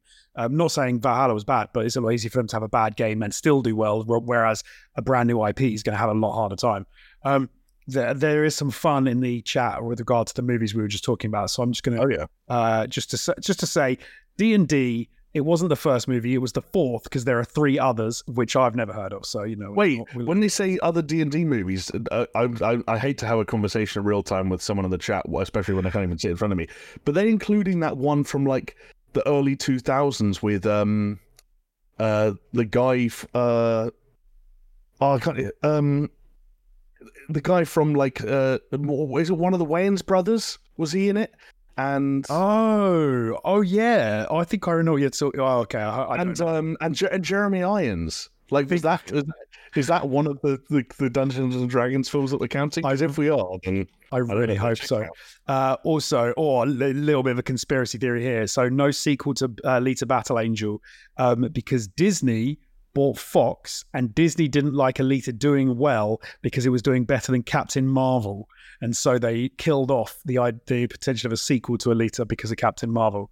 Wow, well, there you go. I mean, there's a bit of a tinfoil hat going on there, but you know what? It's all valid. Thank you for sharing. I've always thought there's nothing in Captain Marvel, but it's the Superman problem. Superman movies are crap because Superman is so OP, and Captain Marvel's got the same problem. She is so OP that you cannot have a good film of Captain Marvel in unless the opening act of the film is how she's lost her power. Same as Superman. You can only have a good Superman film where the opening act is him losing his power. And then I'm bored. I'm immediately bored. Yeah, I'm going to be honest. I watched a trailer the other day for The Marvels, which is the one that brings... I've just forgotten her name. Ms. Marvel and Captain Marvel and someone else together, right? Yeah, I don't know who the third person is. No. But that's got some interesting gimmick, I think, in it, where whenever they use their powers, they switch places. And so they're kind of like pinging around. Oh, what? I don't know. And they use Beastie Boys in the trailer, which I was like, this is a bummer because the Beastie Boys are making me happy, but the film slightly less so. But also, I will say that I'm not one of those like the quartering I hate Brie Larson guys. I've never even seen Captain Marvel. And I think Brie Larson's a very good actor. I think Room is a phenomenal film. I thought, I think Brie Larson's fine. As the I can't remember her name.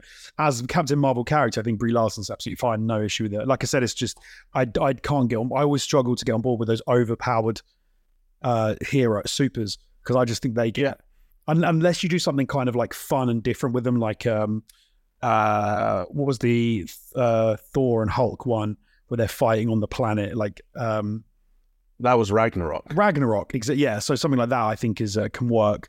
And you sort of use humor when you got two insanely powerful superheroes. You can do different stuff with them. But Captain Marvel was a bit nothing for me anyway. But no, Ms. Marvel, the series, I just thought was all right. I did not like what they did with her powers to make her like weird glassy power. Like she doesn't just grow; she has these weird, strange, almost holographic powers, which were kind of weird, and I wasn't that into it. I don't know how I feel about that. But I did you hear this? That apparently Dune 2 is getting 5 to 6 weeks of unfettered IMAX access, and so the Marvel's films are not going to be released in IMAX apparently because it's all coming out at the same time. I don't know what truth there is to that, but apparently so. So apparently, if you want to see those Marvel's films in IMAX, you won't be able to because Dune 2 has stolen the thunder. So I'll be honest, I don't know what this current slate for Marvel stuff is looking like, but I would far rather see Dune 2 in IMAX than me too. Anything I can remember Marvel are making. I don't know. I had one of those moments. Not to go on a whole Marvel tangent, I apologize, but I had one of those moments the other day where I think I must have read something online or seen something on social media. I was trying to picture what the next Avengers looks like who the leaders, who are the next Avengers, like what does that room look like when they all gather up? And I was like, really, like even simple things like imagining the Falcon now being Captain America, and imagining Shang-Chi being there and stuff like that. I'm like, it doesn't. There's something about it that just doesn't fit in my it doesn't compute yet. And maybe it's just because I haven't seen it, but no, I'm with you. I don't like it. And the reason is I realized this the other day, and I watched a documentary about Stan Lee, and I think he completely nailed for me what I like about the previous roster of Avengers, and it was nothing to do with the superhero stuff. It was all of the realistic character development behind the scenes, and then the superhero stuff is like a dusting on top, which makes it cool. So they have real problems and real issues, and you get, like Stanley said, with a lot of his characters, the reason they become the problems they had were real human problems, and they were superheroes. Whereas I think when you introduce a whole new cast of characters, you need to rebuild all of that, and I don't think they've done it with any of that Shang-Chi or any of the like Falcon or anything. I haven't seen the series, to be fair, Falcon, but I just don't think they've done it. Yeah, that's the problem. But I think you touched on another problem for me. Like, not being like a TV guy means I'm out of the loop on a lot of stuff. I'm out of the loop on, the Hawkeye kind of stuff. That was a me TV too, show, yeah. right? Out of the loop on, I know Loki's coming back. I've not any of that TV stuff. I've not watched. I'm trying to watch Secret Invasion, but even that, I fell off quite hard. The final episode and kind of the resolution of Secret Invasion was heavily spoiled for me on social media, and I saw that and I was like, not only this is a pretty rough double whammy, brace yourself. Not only am I glad I didn't watch Secret Invasion, but I'm also glad I'm no longer invested in the MCU as a concept. Right. And because also the films, I think undeniably have been getting worse. Like when you look at that last Ant-Man, when you look at the Eternals, were they called? Oh, that was awful. The Eternals, yeah. There are a few others in there. I know we don't see eye to eye on this, but I really was not a big fan of. I was really disappointed, in fact, by Thor: Love and Thunder. Right. I thought Guardians 3 was solid. I had a good time with Guardians 3. So there's still life in there, but they've got an interesting path ahead. Wow, we diverted somehow. I don't even know how we got onto it, but I don't know. But unsurprisingly, Jonesy, if you ask anyone at Ubisoft, they will convince you that there is still very much life in Assassin's Creed. And in fact, some people have even suggested that future plans for Immortals were cast into doubt because of the company deciding to pivot towards its most prominent brands, of which AC is most definitely one. Although, one thing that might help you, me, and maybe even others around the world get a little bit more excited about at least the near future of Assassin's Creed is the news that Assassin's Creed Mirage, which is the upcoming Assassin's Creed title, might be significantly shorter than what we've gotten used to in previous entries, especially Valhalla and Odyssey. Thank God. Yes, in fact, Ubisoft lead producer Fabian Salomon has confirmed that during internal playtesting, it took most players around 20 hours to complete Mirage if they rushed, and, quote, 25 to 30 hours for completionists. Those numbers sound a bit weird to me, like the idea that a completionist run is 25 hours and a rushed playthrough is 20 hours. What's a normal speed playthrough then, Fabian? Tell us. Yeah, they're all pretty close together. Yeah, those numbers seem a little bit too bunched up. I don't know if Fabian knows what the word completionist means to some people online who will find a way to play this for 7,000 hours and then leave it a negative review on Steam, because that's the way some people's brains work.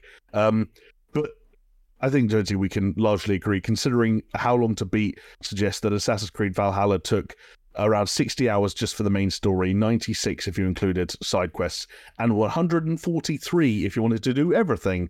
This is good news. This is a breath of fresh air. Well, I think I can completely appreciate why with a game like Assassin's Creed you want to get as much as possible out of such like an amazing, like, you know, full and lush world, and you really want to like use that and then make sure people enjoy that to its fullest. But when you're talking about like 120 hours to do everything, and I played that game a lot. Like I put a lot of hours into that and was nowhere near finishing everything. And I'm someone who cannot stick to the main story. I'm trying to do, you know, I'm trying to go over, I'm trying to do everything, but I do not want to be playing it for 120 hours. I think I'm probably lucky if I hit 25 to 30 hours in Valhalla. And I felt like I had spent a long time with that game. So the idea that I can actually play Mirage, play it for 25 to 30 hours and finish the game and do all I'm totally there for that. I think that's something that I'm looking forward to in an Assassin's Creed game. It's been something which it's felt like it's been a long time coming.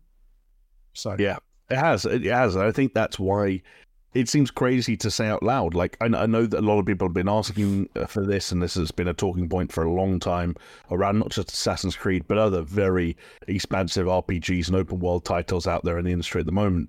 But yeah, the fact that a relatively short or like shorter time to complete a main story or even to see everything a game has to offer is a selling point that says a lot about the relationship certain gamers have with games at the moment.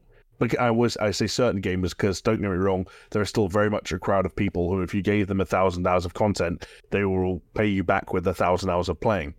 But also says a lot about, how franchises had sort of lost their way and lost a lot of their charm and spread themselves a bit too thin. And Assassin's Creed had definitely become one of them. Like, when you're getting to the point where an average gamer, which is what I think you're a solid example of, can't roll credits and see a story like Valhalla through because of just how spread thin it is and how much content there is to see, you've got a problem, right? Like, that should always be the goal when you're telling a story. Make sure people get to the end of it. Yeah, absolutely. And the reality is, like, I would describe myself as like, average gamer, I think.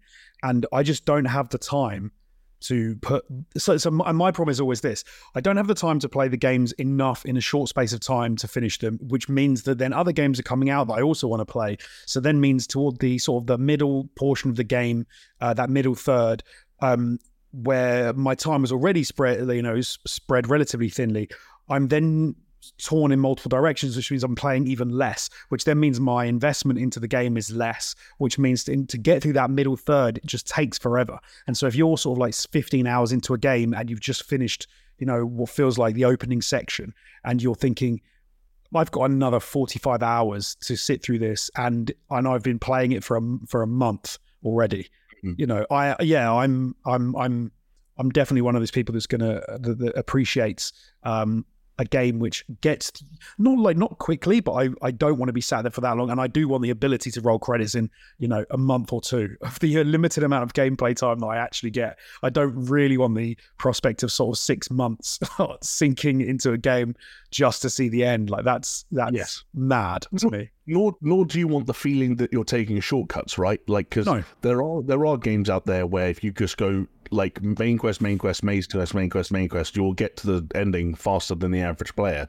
But there are some games that almost make you feel guilty for that, with the way they kind of spread out their progression through the game. You're entering into this new, especially Assassin's Creed, you enter this new region, you synchronize, your map is covered in points, there are side missions, you're being pulled in every single direction. You can almost feel guilty for saying, no, I just want to see the main story content and the cutscenes. In fact, there have even been Assassin's Creed games in the past. I want to say one of Origins or Odyssey was guilty of this. It might have been Odyssey, where if you did that, you probably would have found yourself under-leveled by the end of the game, because obviously the RPG hooks got even deeper. That's the other thing I think that becomes a really negative side effect of these overly expansive open world titles. I know, it almost felt like you were punished for it in some respect. In the last couple of Assassin's Creed games, with the introduction of like the super OP enemy AI, like enemies who would come after you and hunt you down. So if you were in the open world and if you were sort of like trying to make a beeline to follow the main quest, and it's like, oh no, you've got level 30 so-and-so's coming to kick your ass and you're not high enough like to take, and then you spend like 10 to 15 minutes hiding from an enemy so that they can piss off so you can get back on track, is almost like you're being punished for trying to maybe cut a few corners. Which is not fun. Like, that's not a place you want to be. No, especially not in a game that will happily sell you an XP doubler, for example, for real money. Right, yeah. Which is, I don't know, that whole thing is fucked. And I think there are elements of that side of Assassin's Creed that we're not going to shake off in a hurry, but at least we will shake off the overbearingly large and guilt-ridden experiences that we've been having with recent titles. Although, Jonesy, I will just say, while we are on the subject of Assassin's Creed spreading itself a little bit thin, they might be course-correcting somewhat on a title-by-title basis with regards to how long they take to beat and how long it takes to see everything that there is to see. They're definitely still not concerned about spreading themselves thin when it comes to the volume of titles they're releasing, though. I've got a factoid in front of me that this year's Mirage is one of at least 6 Assassin's Creed games Ubisoft currently has in development, and in May, the company announced plans to increase the number of staff working on the series by 40% over the coming years, doing so by reallocating staff from other franchises, which ties back into, of course, why titles like Immortals Fenyx Rising are perhaps no longer getting sequels. Now, obviously, this includes things like mobile games, this includes VR games, this even supposedly, according to rumors, includes a standalone multiplayer game. So, in their defense, they are looking for ways to leverage that IP to create different kinds of experiences, but it is still a lot of Assassin's Creed. And it's like, okay, great, you've made them 20 hours long, you're also back to releasing at least one a year, with potentially even other ones and other experiences dotted around too. It was funny, I actually saw a tweet today from somebody that said, how did Ubisoft manage to take the concept of ancient aliens coming to Earth, leaving whatever they call them, like icons or whatever, to be found, and a sci-fi story where you're running through real historical locations. How do they manage to make all that boring?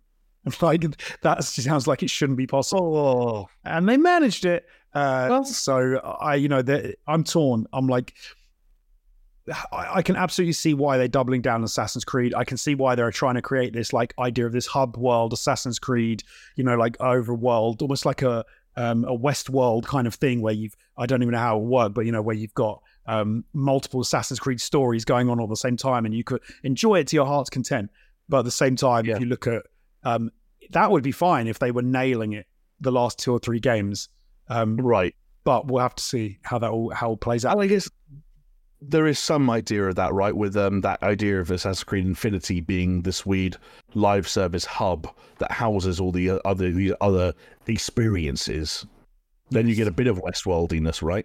And that's what I mean, not like physically, but yeah, that's how I kind of imagine it. Is this, you've got this historical hub world thing where it's like, oh, this is going on over here, Baghdad over here. You can go to Viking times over here. You can, and it'd be super interesting to see how they pull all that together. With with this the Assassin's Creed Infinity, but it's a strange thing, and they're obviously putting a lot of time and effort and staff into Assassin's Creed.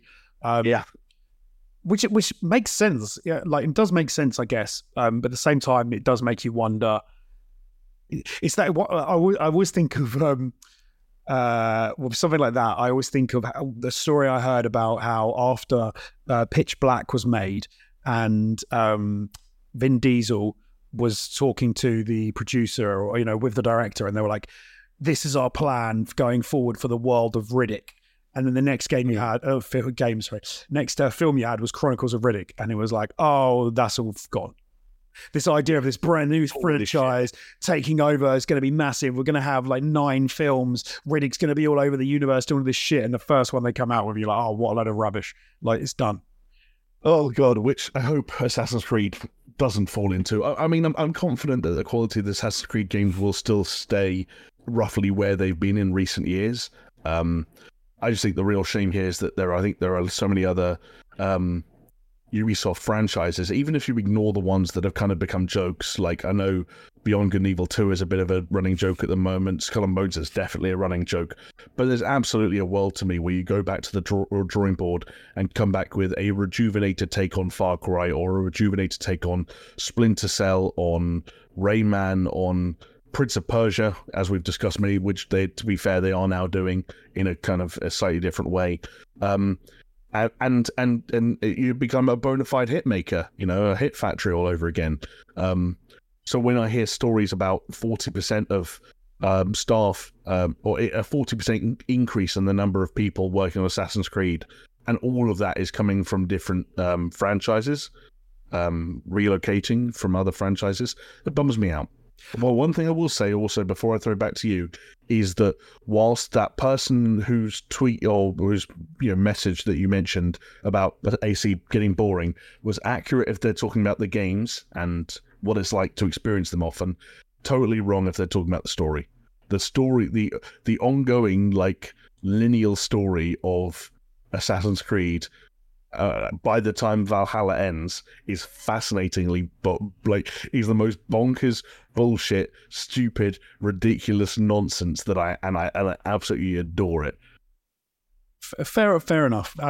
Yeah, do you know what? I guess at least they're not trying to get out of it and just go, forget all of that. We've moved on. They're just historical games. Like I have some affinity for the fact that they are sticking with the bonkers story. I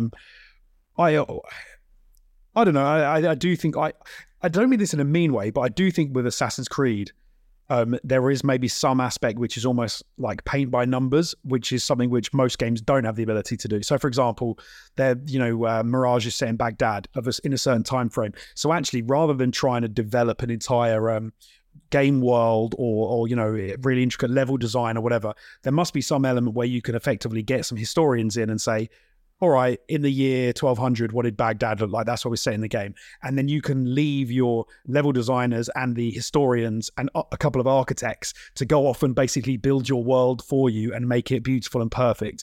And then you can say, okay, we've got the city. Now we're going to put a story into it. And I think a lot of games don't have that luxury because you've kind of got to try and invent a world where you've got to try and come up with the two that go together, right? The story has to fit the world, etc.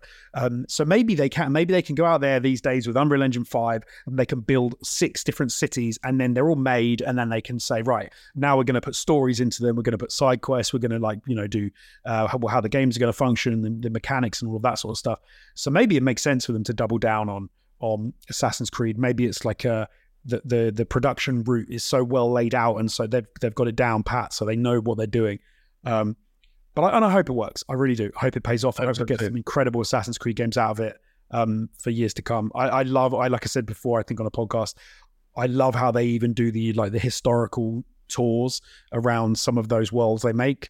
I think that's wicked. I would love it if it became a thing of like your teacher at school said to you when you were doing about the Egyptians, go and play Assassin's Creed Origins and go and do this level where you go. Man. Like that would be sick. Like we went to school at the wrong time if they do end up doing that also. Especially with the VR stuff they do now, like with Assassin's Creed VR. Like if they said, go look around the Sphinx in VR in Assassin's Creed, it's the best. Although, did you hear that there's one particular content creator I know that you're familiar with who probably would veto having his children play at least one particular upcoming Assassin's Creed game for the sake of historical accuracy? What is that? Did you hear about this? No. So, one of the games that Ubisoft are working on at the moment is codenamed Red, which is the described as the next big Valhalla-like flagship Assassin's Creed set in feudal Japan. Right. There was a rumor that emerged, I'd say about a week ago, like inside the last week, that that Assassin's Creed Red's protagonist is going to be an African samurai, of which, historically speaking, I think there was one famous one called Yasuke, but it's kind of one of those things where, like, yeah, that wasn't really a thing. Like, yes, there's one notable, very famous story of one, but, like, if you were a samurai in feudal Japan, there's a 99.9% chance you were, you're Japanese. Yeah. And our old pal, the Coursering, took a screenshot of that headline and said, "Don't you racist video gamers say a damn thing about this black samurai," obviously being sarcastic, predicting what people are going to use. And he says, "Lol, holy moly, gaming is woke beyond repair." Jesus, what's this phrase? Get woke, go broke. Go woke, go broke. That's interesting. Most games, I would say, like, oh, it's a goddamn game, like, calm down. I suppose you could make an argument with something like Assassin's Creed that because they're so based in historical fact that you could, but then they're based on goddamn aliens. Like, it's a sci-fi game. Like, what? It's not real. If you had the historical part, the historical tour, and they just filled it with bullshit, I would say, yeah, that I would be like, they filled it with black people. No, they just made up stuff. Let's say they just made up, and they were selling it as a historically accurate game tour. Then I would be like, oh yeah, you can't do that. Like that's just trying to trick people for the sake of it. But when it comes to the actual story of the game, like it's all horseshit. Like, what? Come on, what are we talking about? Yeah. No, I agree. I agree. Jamie, they didn't have women fighting in World War II. What are they doing? Keep women. Keep. You know what? If I want to be able to do a fucking a roulette or a any skill move with my dead Pele Ultimate Team card, I shouldn't have to do it with bloody women on the same pitch. That's the other one that's kicking off at the moment. Is they're about to integrate female women football players into Ultimate Team. Ultimate Team being a card-based FIFA game mode which regularly features legends or icons who are dead. I saw. Okay, maybe this is adjacent to that. I did see something whereby they had, and the reasoning made total sense to me. So they had what's the guy's name? They could the Swedish, the guy like I am Ibrahimovic, whatever his name is. Oh yeah, Zlatan Ibrahimovic. Zlatan Ibrahimovic. So they had him and a card of him in FIFA and his abilities, and they had a prominent female player, Sam Kerr, the Australian striker. Right, and I think they were comparing physicality for her was like 92, and for him was like 78, and then they compared like a real life picture of both of them, and were like, he's this 6 foot whatever roided out like looking tank, and she is like half his size. So how would physicality be higher for her, higher for him? And but then I think the points made on the tweet were like seem completely reasonable, which is no, you're comparing apples and oranges because it's not the same game. It's like a rating. If you had, for example, a welterweight, and you were on paper, and you were sort of talking about strength, you'd compare welterweights. You wouldn't compare them to a heavyweight. It's apples and oranges. But so from what you're saying, are you now suggesting that you could put them into the same team on the same pitch, and they would, yes, and she would be stronger and more physical than he would? No one knows for sure how EA are going to balance that. So my understanding is that no ratings have been revealed yet for this year's actual title. EA Sports FC 24. It's going to get weird to get used to saying FIFA. Much like Twitter. So those cards that you saw, Zlatan and Sam Kerr's cards, would have been based on the previous game where they weren't mixed at all. So there would have been no attempt to, like you said, go like have some like pound for pound ideology where it's like, well, okay, if we used Zlatan as a baseline, what would Sam Kerr's then be?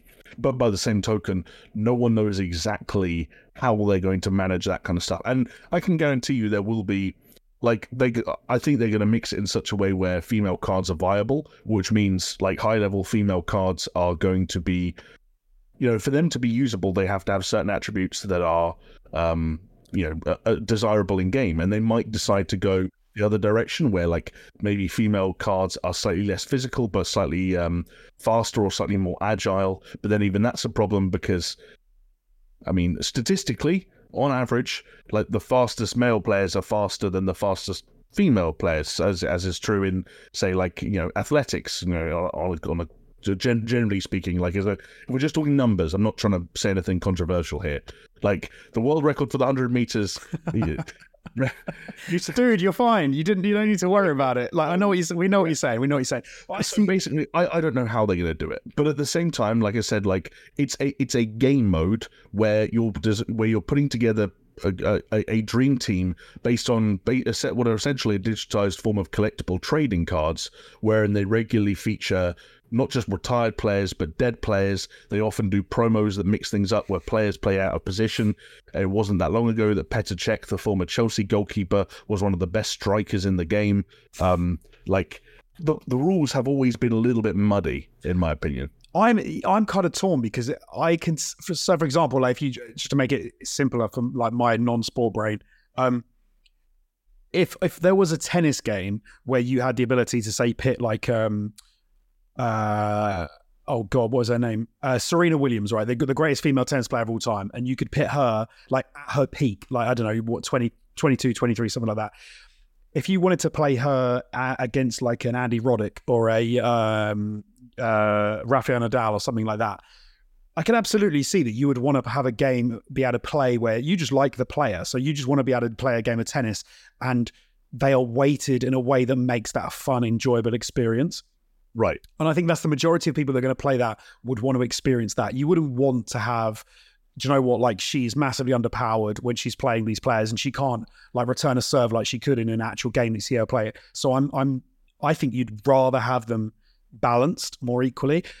Mm-hmm. I could at the same time see the argument for someone to say, but hold on, I actually would be interested to see how Serena Williams would perform against John McEnroe, you know, in his heyday. Just for fun, but the majority of people aren't going to be bothered about that. The majority of people are just going to want to play a fun game of tennis. So I can see why I suppose what I would call it would be like you'd have a catch-up logic for the FIFA game. So you want to minimize the gap to have the fastest female player is, you know, not that much slower than the fastest male player. Like, because otherwise it's just not going to be fun. Yeah. Like no one's going to play as those players.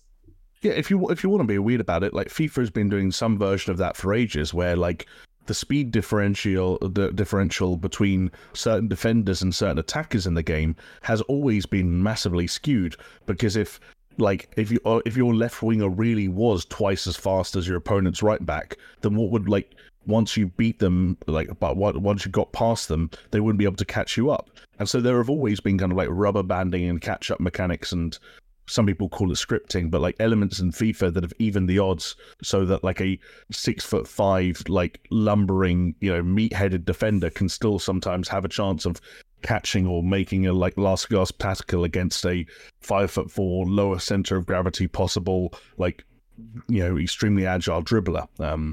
FIFA's been messing with things behind the scenes for a long time, and I don't think this is a big deal, but yeah, it's the internet, so it's going to be a big deal to someone, and when I speak loudest, when I play the Rocky games, I want Rocky to be able to fight Ivan Drago and not get killed in every single fight. So I can see why.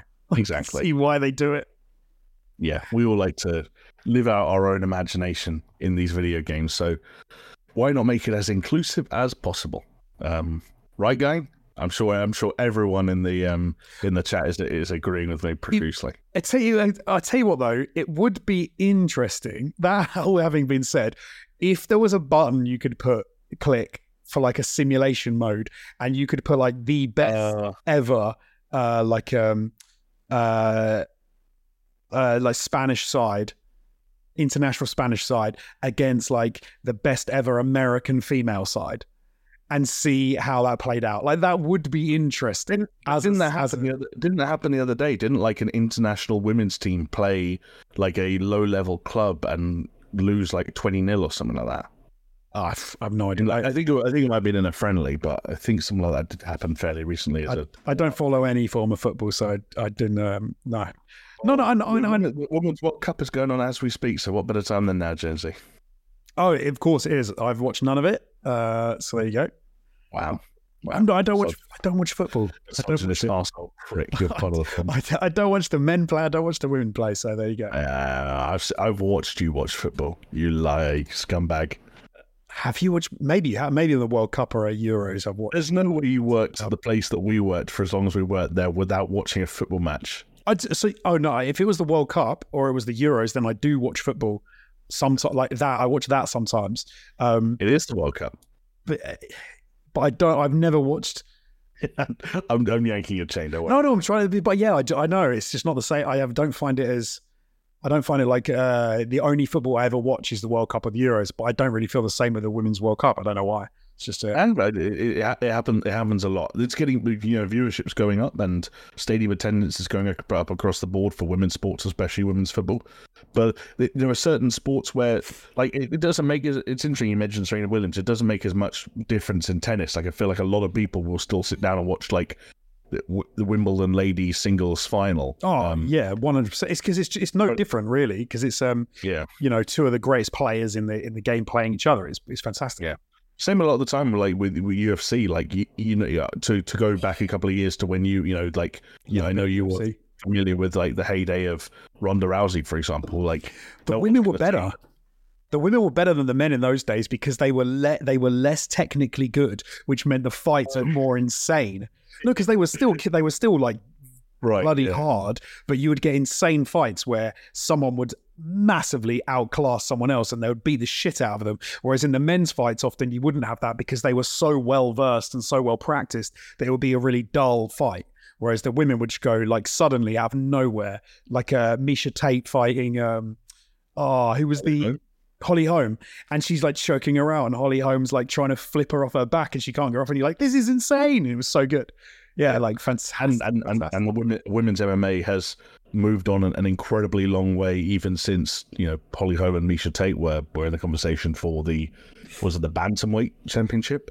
Is it boring now? Are they too good? It's gotten boring.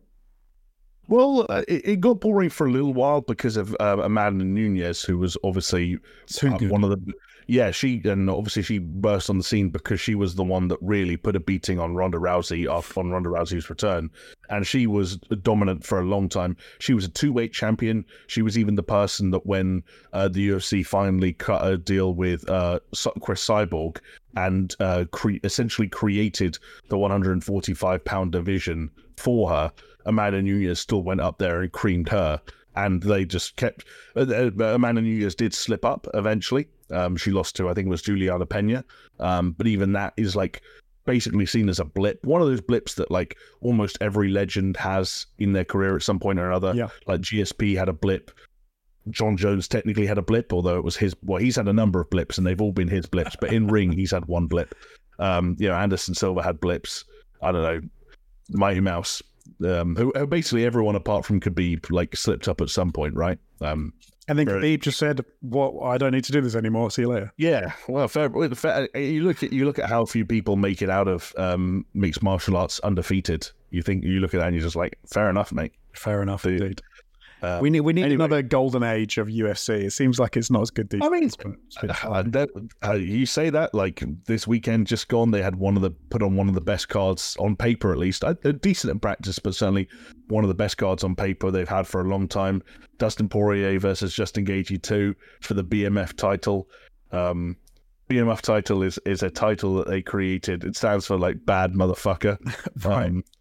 It's literally just a title. They're like, these guys aren't like championship contenders, but they're some of the most entertaining. Like, fuck it, we're just gonna go out there and swinging and banging.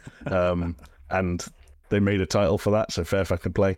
There you go. Yeah, there's a lot of interesting stuff going on in mixed martial arts, but not everyone's gonna stay up till 3 a.m. to watch it here in the UK. So I'm not gonna try and convince anyone. Anyway. Jonesy, we went on too many tangents. We're going to put a bow on this motherfucker. Thank you for being such a wonderful co-host, and especially thank you for letting us indulge in a little bit of conversation about aliens without going crazy tinfoil hat over the top with it. Yeah, I hope we have gone a bit rogue this episode, haven't we? But it's been good. We've branched off. No, it's been fun. I mean, some people, I don't know whether to believe them, but some people do say they like it when we go rogue. So if you're one of those people, then this is for you. Whether you are watching us live on YouTube, shout out once again to all of you lot. Whether you're watching this on YouTube after the fact, in which case, please do say hello. Like I said, the comment section down below might be looking a little bit bare at the time you're watching this video, but it is calling you. It is beckoning you. Say hi. We'll read it. If it's worth responding to in the next episode, we will do that. And of course, you can reach out to us in all the usual ways, whether it's on YouTube, whether it's on X, that handle at SuperShow Pod. If you're listening to this on any of those podcasting platforms we talked about earlier, Spotify, iTunes, Google Podcasts, any of those, then please do consider rating us 5 stars. And of course, if you feel moved enough to pledge some money to keep the show on the roads, then that link once again, patreon.com/SuperShow. That's the place to go. Thank you all so much for watching and or listening. Thank you once again, Jonesy, for joining me on this unbelievably overlong and probably slightly tedious venture. And if you haven't been put off by this week, then hopefully we'll see you again for the same thing in the same place at the same time next week. Until then, bon voyage and c'est la vie, and have a good one. See ya.